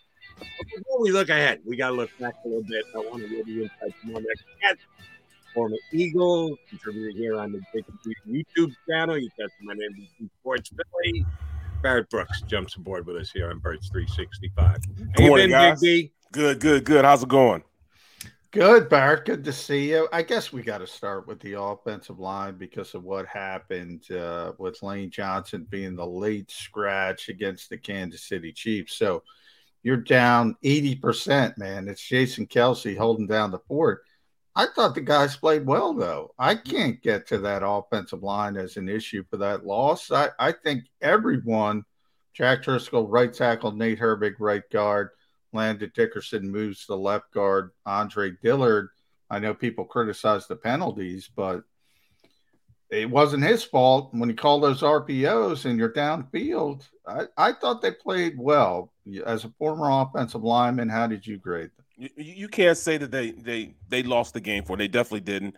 I really thought that Dillard played a really good game. I mean, he for the most part kept his side of the line clean. I mean, they played well from the aspect of what they were asked them to do. They executed what they asked them to do. This RPO things, this is what happens, I mean, that's why they're so prevalent in college football, because you get 3.5 yards in college football, you get 1.5 in the NFL, and there lies the problem. If you're going to run that type of system, you got to take whatever comes with it, and what comes with it is you're asking an offensive line to block run. They're not blocking pass, and that's the biggest difference that fans have to understand. They are blocking a run play. They're not blocking the pass part of the RPO. It's run first, and that's what they're doing. They're coming off the ball. They're trying to blow people off the ball. So when you have a read where you have to get up and get that linebacker, you're going to be downfield. So I mean, it's one of those damned if you do, damned if you don't type of plays. Let me ask you, during your time in the National Football League here in Philadelphia and elsewhere, did you ever play for a team that used RPOs? It's become more of a fad in the league over the last 10 years, which is past your time, but it was part of a very unlikely use part of a playbook that you didn't get to very often, but you had to at least learn it because the coach wanted to have it if he needed to go to it. You did a good job of explaining it to us conceptually, but did you ever have to do it yourself? No, I never did. In fact, we should have had an RPO system my first year in the league, because I had Randall Cunningham, who's one of those quarterbacks that you could have ran an RPO with, and he'd have lit the league up. Can you imagine the ultimate weapon running RPOs, given the ability to throw the ball, run pass? That's something that he would have tore the league apart with that type of scheme. Instead, they tried to cut the field in half for quarterbacks like Randall. They ran not RPOs, but they ran like waggle protection. Waggle protection is this, they block pass, but they'll pull the backside guard, move Randall out of the pocket, and the backside guard almost be like, he'll be a personal bodyguard for him out there in space, just in case, somebody blitzes or something, he would pick him up. It's block like pass, but they just wanted to get him out in space, or they would run sprint right option, which they, get him going one way and throw the ball to the receiver on the crossing route. They ran stuff like boot protections. Those were the RPOs back then. They didn't have like a run pass necessarily option on them. He would either pass the ball or he would run, take off running. They just wanted to move the pocket for him, and quarterbacks like him, that's how they were able to, really use their athleticism in the passing game, as opposed to just sitting back there being a pocket passer. I can remember talking to Randall. The only time he said he really got hurt is when he was inside the pocket.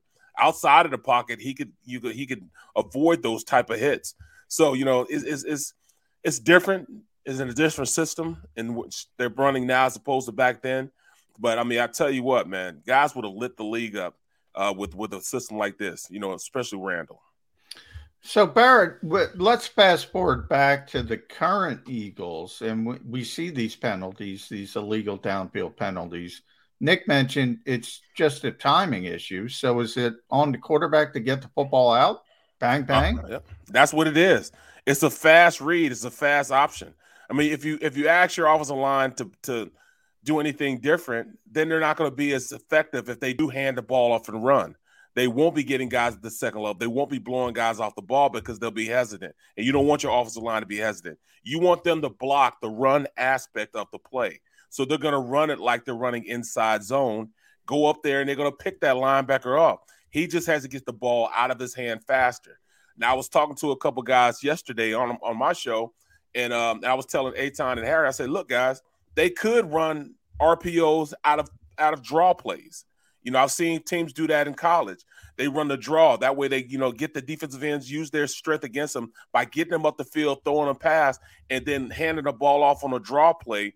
And then, in the pass section of it, you actually optioning off the backside linebacker with the slant on the backside. So if you have a slant on the backside, the quarterback's going to read that backside linebacker. So if the linebacker plays the run and comes and fills, you throw the slant on the backside, which that's the area that he vacated by coming and filling on the play.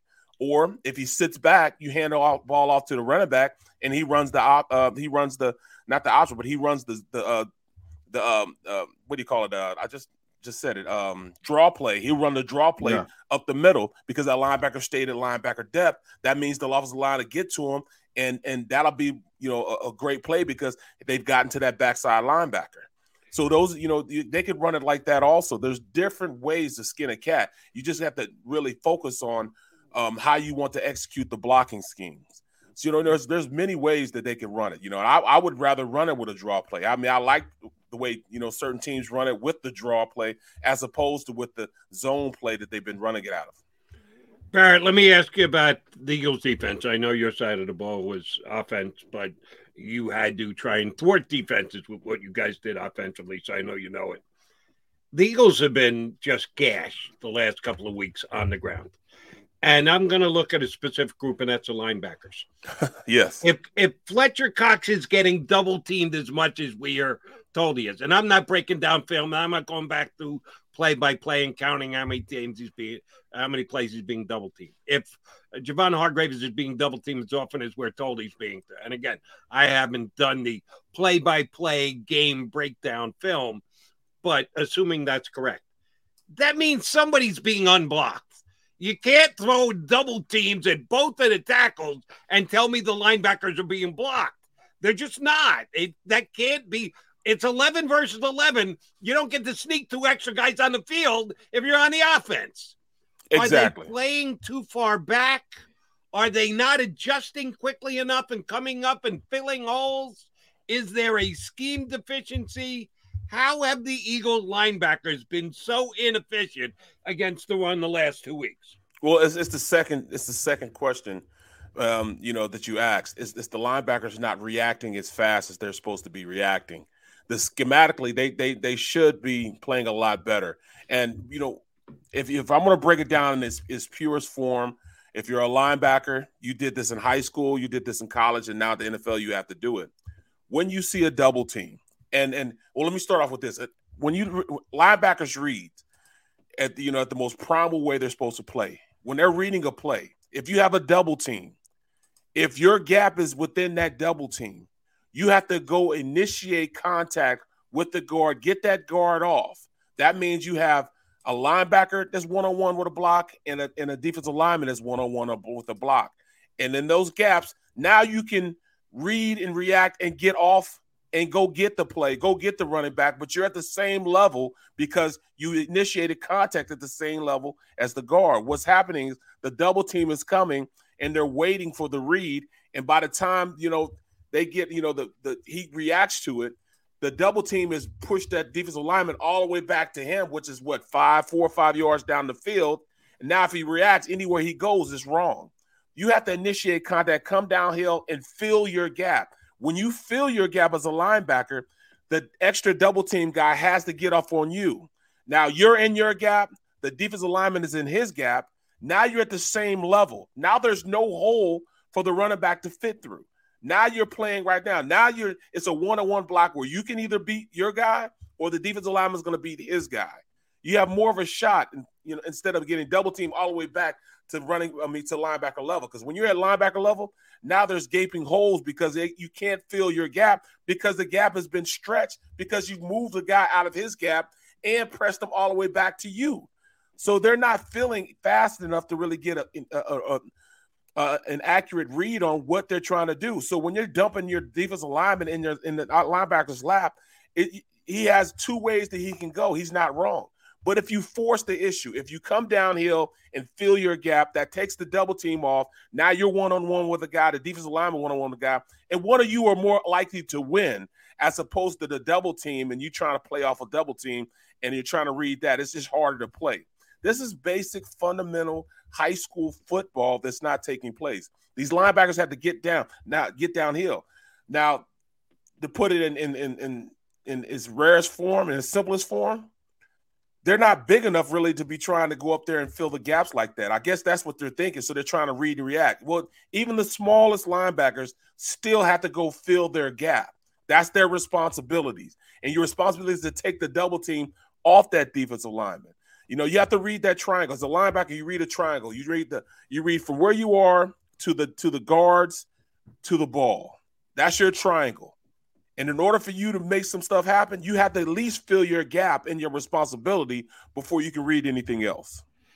So, Barrett, to further that, Nick Sirianni yesterday was talking about a lot of, and obviously he's not the defensive coordinator, but he's got as he said, he puts his signature on everything. And he was talking about the zone and the 2 deep looks, and you give a little, you get a little, as he described it. They're giving a lot. They're not getting a lot back. Is it a personnel issue? Is it a coaching issue when we talk about the linebackers and filling those gaps? And at what point, you talk about the lack of size, maybe you got to put a TJ Edwards in there and live with some of the coverage deficiencies. Is that where we are with this defense? I think so. I mean, no, that's not I think so. I know so. I know that you're going to have to schematically, just like Sirianni does with his offensive side, he schemes around the talents that you have. So I don't understand why we're playing so much zone when we're playing these, we're paying Nelson and Slay big money to be, stoppers of the 1 and 2 receiver. Get up on them, play man to man, play tighter on, even if it's zone, play tighter on these guys. Don't give the autonomy to just run off the line of scrimmage, because guys can get open faster doing that way. Even in zone, you can play a matchup zone in which you get up closer on these guys. Now the passing routes are at least altered a little bit. I mean, guys are getting off the line and they're going wherever they want to go in this defense, and you're not paying guys to be those type of players. You're paying Slay and Nelson to be one-on-one defenders on the best receivers, and we're not doing that. So I don't understand, why we're not, taking our best talent and scheming them to be more aggressive. You can do that now. Back, last year, they didn't have the guys to do that. They have DBs now that can do it. Why not take advantage of it? I mean, you see what Big Red did. All he did was scheme his best receiver, put him in the slot, and allow him to be on Avonte Maddox all day or a linebacker all day. Well, we're going to have to do the same thing. Why not move in Slay on Hill and have that matchup, will be better suited to do that. Now he just won't beat him off the snap of the ball. Now he's going to, alter the passing route a little bit. Now you're in a better position to maybe rally around or maybe even double team a guy like that. We're just not doing things schematically on the defensive side of the ball that I thought we were going to do. I thought we were going to be more aggressive, send more blitz. We're not doing that either. So you have the personnel to do it. Why not go ahead and start doing it? Barrett, need your perspective on this as a former offensive lineman, because you should have a different yet insightful perspective. The Eagles quarterback, for varying reasons, has rolled to his left a bunch in the first 4 games. I get it as a right-handed quarterback. There is an upside to rolling to your left, that being the defense isn't looking for it. They believe a right-handed guy is going to roll right more than he's going to roll left. But it is more difficult. There's a reason why the defense does it, because it's more difficult to stop, plant, throw, takes away a percentage of the field. And they've come out with him going left. Some designed, more Jalen evading a rush and deciding to go left. It hasn't worked well. Now you've got guys like Aaron Rodgers and Patrick Mahomes, who was here in the link the other day, who can do that, who can pull that off, who can roll left and still have the gun to be able to make that play. I'm not sure Jalen does. How do you correct that? How do you just get away from that?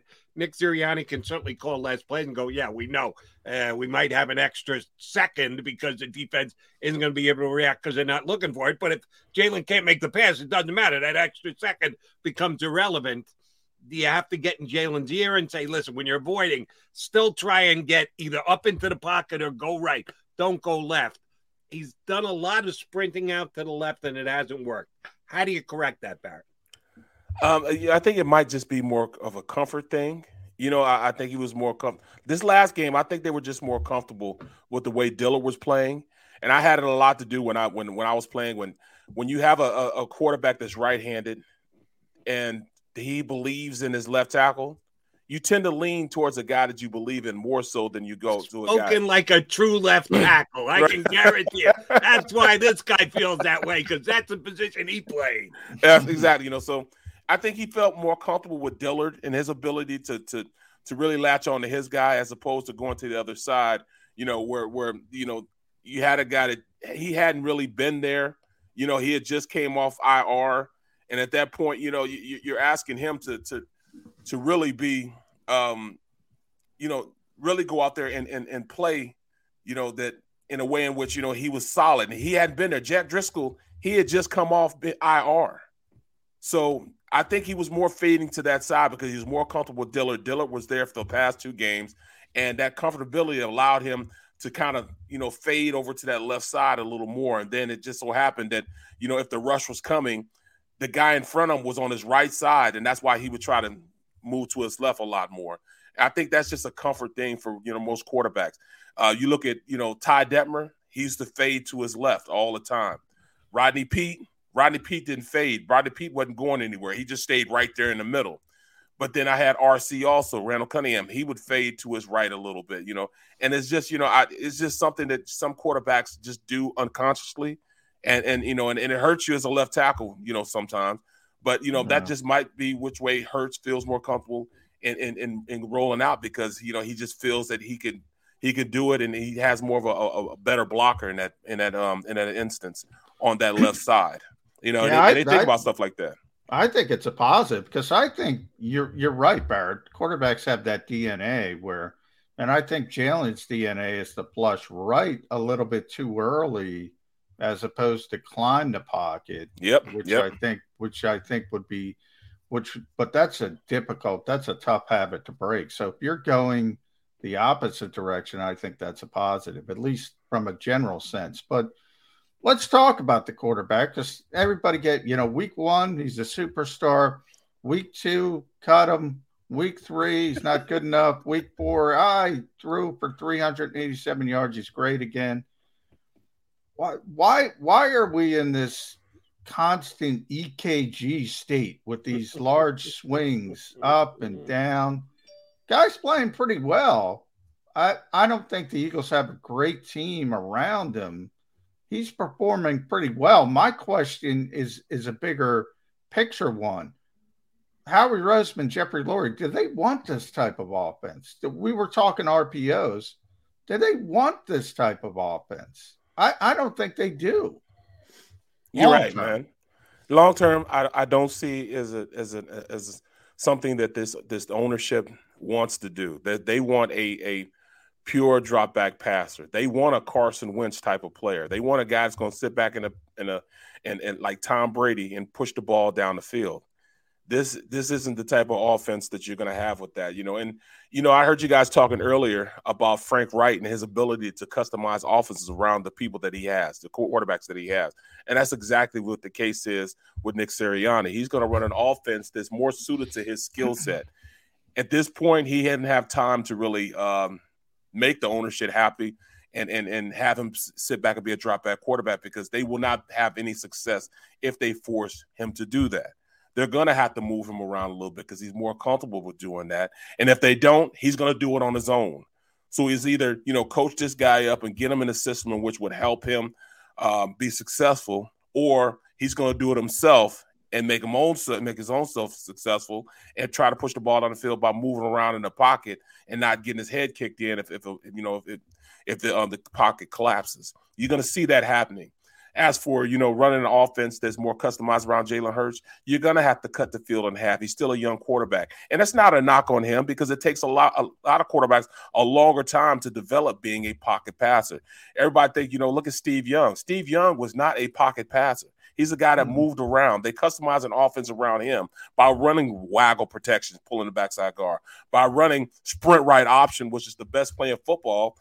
he's one of the guys that started really running it for him. But he's a lefty, so the sprint left option. Those are all plays in which help him become a better quarterback because you had to customize an offense around him. Just because of Steve was a lefty, sprint left option, they devised a play where they run sprint left instead of sprint right. Those are all things that you're trying to help your player be the best that he can be by running an offense that's customized around him. And we as a fan base have to understand this is only Jalen's 8th game that he started. He's essentially a rookie. And then you have a rookie coaching staff, not just head coach, but coaching staff. And you're asking him and the rest of these guys to run an offense they just learned in the past, 2 months? This isn't something that just comes as natural as people think it is.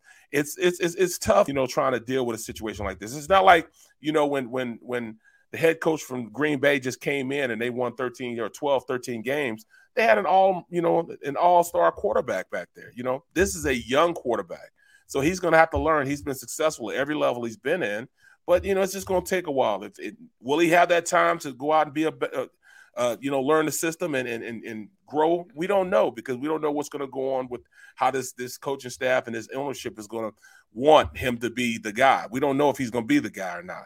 But, hey, give him an opportunity to at least show you what he can have. And I think that's what Nick Sirianni is allowing him to do, trying to build to his strengths to get some kind of success with him. Barrett, let me zero in on this weekend's opponent, the Carolina Panthers. Andy Reid set a record this week, first ever coach to go 100 wins with 2 different organizations. Tip the cap to Big Red on that one. But there was another all-time NFL record set this past weekend as well. And I had no idea that was the case. The quarterback of the Carolina Panthers, Sam Darnold, got 2 more rushing touchdowns, which gave him 5 in the first 4 weeks in the National Football League season. No other quarterback had ever done that before. Not Randall Cunningham, not Mr. Jackson down in Baltimore, not Steve Young. Roll out every other great running quarterback you ever want to think of. None of them had ever run for 5 touchdowns in their first 4 games in any season. Sam Darnold did. I'm not saying it makes him the greatest rushing quarterback of all time. It makes him a weapon at this time. The Eagles really haven't played a running quarterback yet. Matt Ryan, no. Dak Prescott, no. Jimmy G, no. Mahomes can. He didn't last week, but I think he's got the capability to do it if he wants to. This is a guy who's going to pull it down. He's going to take off on you. Are the Eagles well-suited to play that type of quarterback? No, because we can't stop the run. So it's definitely something that we got to look at. At this point, Matt Rule, he understands what he has as far as an offense. And, having Sam Darnold there, he was a drop-back quarterback at USC. But understanding that, he's running for his life back there. A lot of the times that he's running, now they're starting to run plays for him, especially in the red zone. But he was mostly running for his life because that offensive line is not good. They are not a pass-blocking offensive line. They're a run-blocking offensive line. Hence, that's why Christian McCaffrey and all those guys, Chuba Hubbard, Royce Freeman, all those guys are good running backs because that offensive line are built to run the ball. They are very weak on the edges. Their 2 tackles, they get beat a lot. So he's been running for his life, and he's shown the ability to get out the pocket and pick him up and put him down. So because he's able to run around like that and they see that, they're starting to nurture it a little more and allow him to do a lot more of that. Now, are the Eagles necessarily a team that could, that could stop that? It's going to be hard. But this is a game that I really think that they're going to have to step up. They're going to have to go back to basic fundamental football. And those linebackers are going to have to field the way they've never fielded before in order to be successful and even compete with this Panthers team. And it's terrible I have to say compete with them because if they continue to sit back at linebacker depth and not go downhill, it's going to be a long day because now they're going to run plays in which they're going to have a draw play where they're going to have a lead back. The running back is supposed to get the draw play, but they're going to have Sam Darnold run, and he's going to have a lead blocker now who's supposed to be running the ball. That's just one more blocker in the mix running with this quarterback. It's going to be hard in the red zone to stop that if we're not filling and getting to our gaps and being sound in our gap discipline. We're just not going to do it. So it's going to be tough going against Sam Darnold. And, he's been hosing it around a little bit too. And Christian McCaffrey might be back on top of it. I think he is back. Yeah, I just read that he is back. Yeah, so that's going to make things even that much more difficult. Before you get out of here, Barrett, I do want to ask you about Landon Dickerson because I thought he was much better, much more natural at left guard than right guard. Did you see the same thing, and how much can that can help an offensive lineman? You played all over. When you have your comfort zone, how much does that help you? Oh man, of course he's a young guy, so he's going to be more. That's where he spent the major part of his reps on the left side during camp.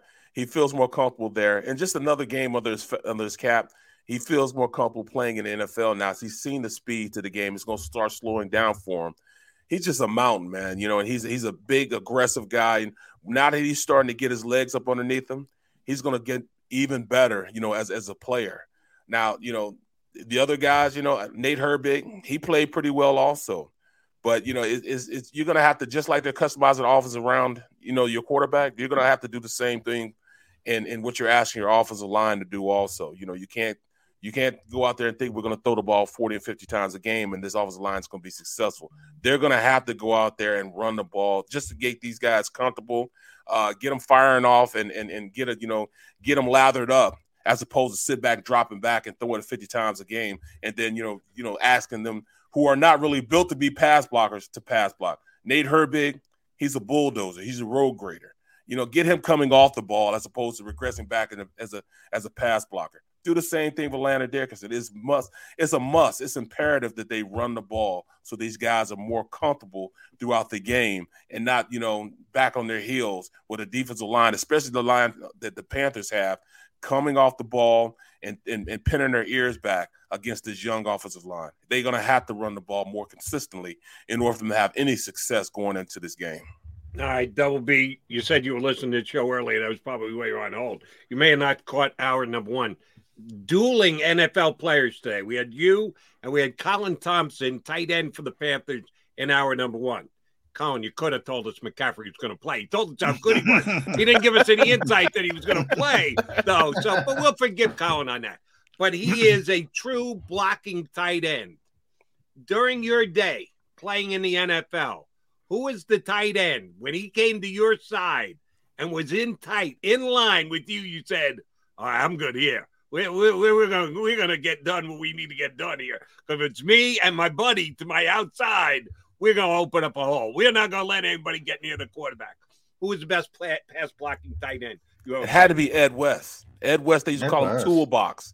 You call him Toolbox. Toolbox, man, when he came to play, oh my goodness. I remember I'm in the we're on the line of scrimmage and we had a stretch play called, and I'm supposed to pull around on the play. And I turn around and I tell my guard, I tell him, hey, I got a tag play, tag. And he looked at me and said, tag? What do you mean tag? I mean, I got one-on-one out here? No, you come with me. I said, I can't come with you. I got to pull. No, you better not pull. I'm going to leave him alone. You better not pull. And we end up double teaming to the linebacker. A guy was supposed to pull out on. We double team to him. We get in the meeting room. Coach like, Coach, he's like, Brooks, what is this call? I said tag. Ed said no. He wants me to double team to this linebacker. He said, oh, well, you're supposed to tag, but hey, it works, so keep doing it. So from that point on, we would double team on the play instead of going and me pulling around, just because he said, hey, you get paid to block these big guys. I get paid to halfway block these big guys. Oh, that's a good line. Barrett, great stuff. Please send our regards to Mr. Shander and Mr. Mays. Have a good one on the middle this afternoon. We'll catch you back down the road with us. Appreciate it, guys. Thanks a lot. Thanks, Barrett. Jacob Mead. Ed West, yeah. I like that. I like those Barrett stories. You get those. I thought it was a good day to ask that one just because we had Colin on earlier. Yeah, that was a good question, Jody. Ed West, yeah, he was a good player. And I didn't even know this. Did you know this? We're one West down in professional sports. Joe West is walking away from. Oh, no, I did not know that, but that's a good I didn't know it day. either. A caller told me that last night on WIP that Ed West was retiring. Excuse me, Joe West was retiring. West. Yeah, I miss Ed. We might get a ball and strike called correctly, is what we're saying. I miss Ed West. I will not miss Joe West. Yeah. Good luck, Cowboy Joe. Just saunter off into the sunset You will not be missed from this baseball fan's perspective. All right. Hey, we got a couple minutes left. He's John McMullen. I'm Jody McDonald. Come back. Let's put a bow on a show on Birds 365.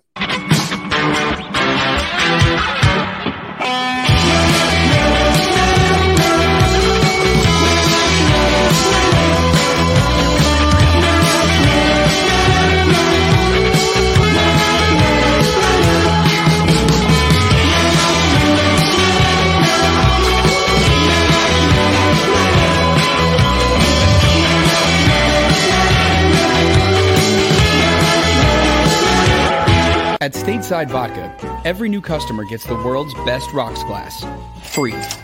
What's that? A rocks glass? You're telling me that bottle is cut in half? You could say that. Holy shit. And you're telling me I can get one of these glasses for free? That's right. One free rocks glass per customer with each first-time purchase of Stateside Vodka. So good, it just disappears.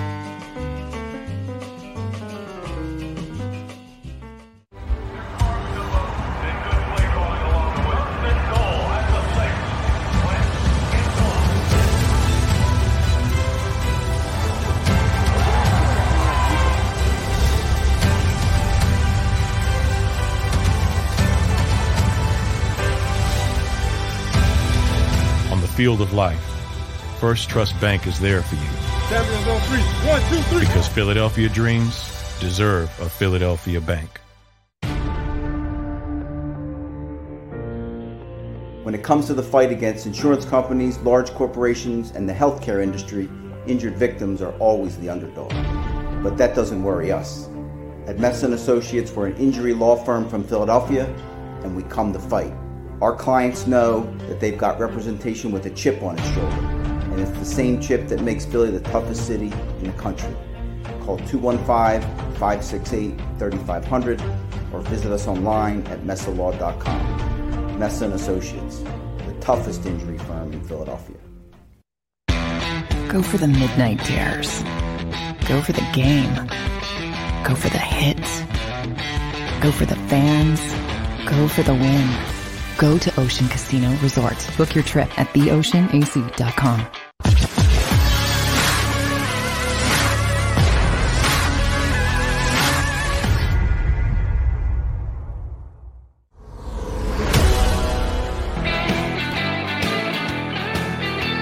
Wrapping up another edition of Birds 365. I write it down. A 127. Did you know we were up that high, John? No, we haven't said it for a while. You're haven't. the official bookkeeper of this show. I write it down on the top of my show sheet every single day. What show number we're up to. And we are up to 127. Doesn't it? Time's flying right by with you and me, McMullen. Yeah. I would say more like 12. You could just take the 7 off the back end and be our 12th show. No. And I think 126 and a half have been really good. I give us a little what wiggle was room. the bad half? I give us a little wiggle room. I don't remember, but I got to give a little wiggle room. No, you killed me. That's funny as all hell. All right, so we got less than a half a show. We got a half of a 10-minute block here to wrap up. What Eagle availability do you have today, Johnny Mac, if any? Today is coordinator day, so Jonathan Gannon has to take his lashes for that performance against the Kansas City Chiefs. He'll obviously be the main event. You know, Shane Steichen doesn't give us much anyway. Michael Clay, the special team, he didn't have to do anything. The punters weren't out there. There are some questions about the kickoff return. And as you mentioned earlier this week, Quez Watkins. Yeah. Quez, not good. Not good. So some things to answer for Michael Clay as well. But coordinator day, and it's live. It's not virtual. So that means I got to drive my... Okay. Make sure you got your easy pass to get over the bridge. Yeah. Here's a question that I would ask, and feel free to just completely disregard it because you got to ask your own question if they call your name. And I know maybe you don't even ask a question because you know what the answer is going to be. I have some concerns about the whole process of calling plays with the Philadelphia Eagles. That Sirianni calls it quickly, that it gets sent to Steichen, and then Steichen gets it into Jalen Hurts. Had to play inside the red zone early on, little slow getting it in. What are they going to do? Call a timeout, take the delay of game, go for the field goal, not go for the field goal. That turned into a mess. And I'm sure there was some blame to go around for all involved parties. The head coach calling the play, the offensive coordinator relaying the play, and the QB running the play and getting it to the line of scrimmage. Do you think he'd give me an answer if you just asked him, how's it working out with everybody? Nick might give you an answer. He's been asked that question before, actually. Shane's not going to. But Nick took responsibility for the 4th and 3. He got to play in late. But that brings to your point, that's legitimate. Why do you have that extra step? If you're getting in the play late as it is, and then you have that extra step, well, it's even later. I don't know. Maybe wants to keep the offensive coordinator involved. He says there's a comfort level between Jalen Hurts and Shane. Maybe it's just that's the comfortability factor. You're right, though. It seems like an unnecessary added step that's redundant, doesn't need to be there. The old telephone game when you're a kid, what was the point of that game? You say something in the telephone, it goes around the table, and when we get to the end, it would be something different. Right. The more people you have involved in that process, the more moving parts there are to make a mistake. I think you bring up a valid point. And I'm okay with it if it works. But when you start to have to question it because it seems somewhere along the line, the telephone line, there was a drop-off, well, then you got to take steps and you got to minimize things and you got to shrink it down a little bit. So that's why I would want the answer to that question. Not that I would know that I was going to get it, but it would be something worth trying to look into. All right, J-Mac, we'd be out of time. Are you going to be ready for show number 128 tomorrow? 128, I'll be here at 8 in the morning, but you will have Jeff Kerr. It is back to COVID testing on Wednesday. Oh, you're COVID tomorrow? I am COVID tomorrow. I didn't know that. Yeah, kind of. Hopefully I'm not COVID tomorrow, but I am COVID testing tomorrow. It's a moving target. Sometimes it's Wednesday, sometimes it's Thursday. So I'm going to see your smiling face at 8 o'clock as a guest on the Birds 365 8 o'clock with a guest. And then you already have who do we got at 9:20 tomorrow? 9:20 tomorrow. Clark Judge, correct. Yeah. Clark will be on with us tomorrow with myself and Jeff Kerr. And for those of you who don't know, John McMullen will be joining the show at 7:59:55. He comes in. I'm always here, though. 5 seconds before the show starts, he jumps in. He is amazing with his timing to get on. You know what it is? I'm trying to find a spot in a parking lot at a Dunkin' Donuts or a Wawa. So that's what's going on. That's how that sausage gets made. There you go. We'll make the sausage for you again tomorrow. Buddy, have a good day. We'll be right back here. 22 hours. Jeff Kerr in for Johnny Mac, but he'll be guest spotting right at the top of the show here on Birds 365. If you missed any of today's show on the Jacob Media channel, listen to the podcast on your way home. Available on YouTube, Apple, and Spotify. For the ones who work hard to ensure their crew can always go the extra mile, and the ones who get in early so everyone can go home on time, there's Grainger, offering professional-grade supplies backed by product experts so you can quickly and easily find what you need. Plus, you can count on access to a committed team ready to go the extra mile for you. Call, click Grainger.com, or just stop by. Grainger, for the ones who get it done.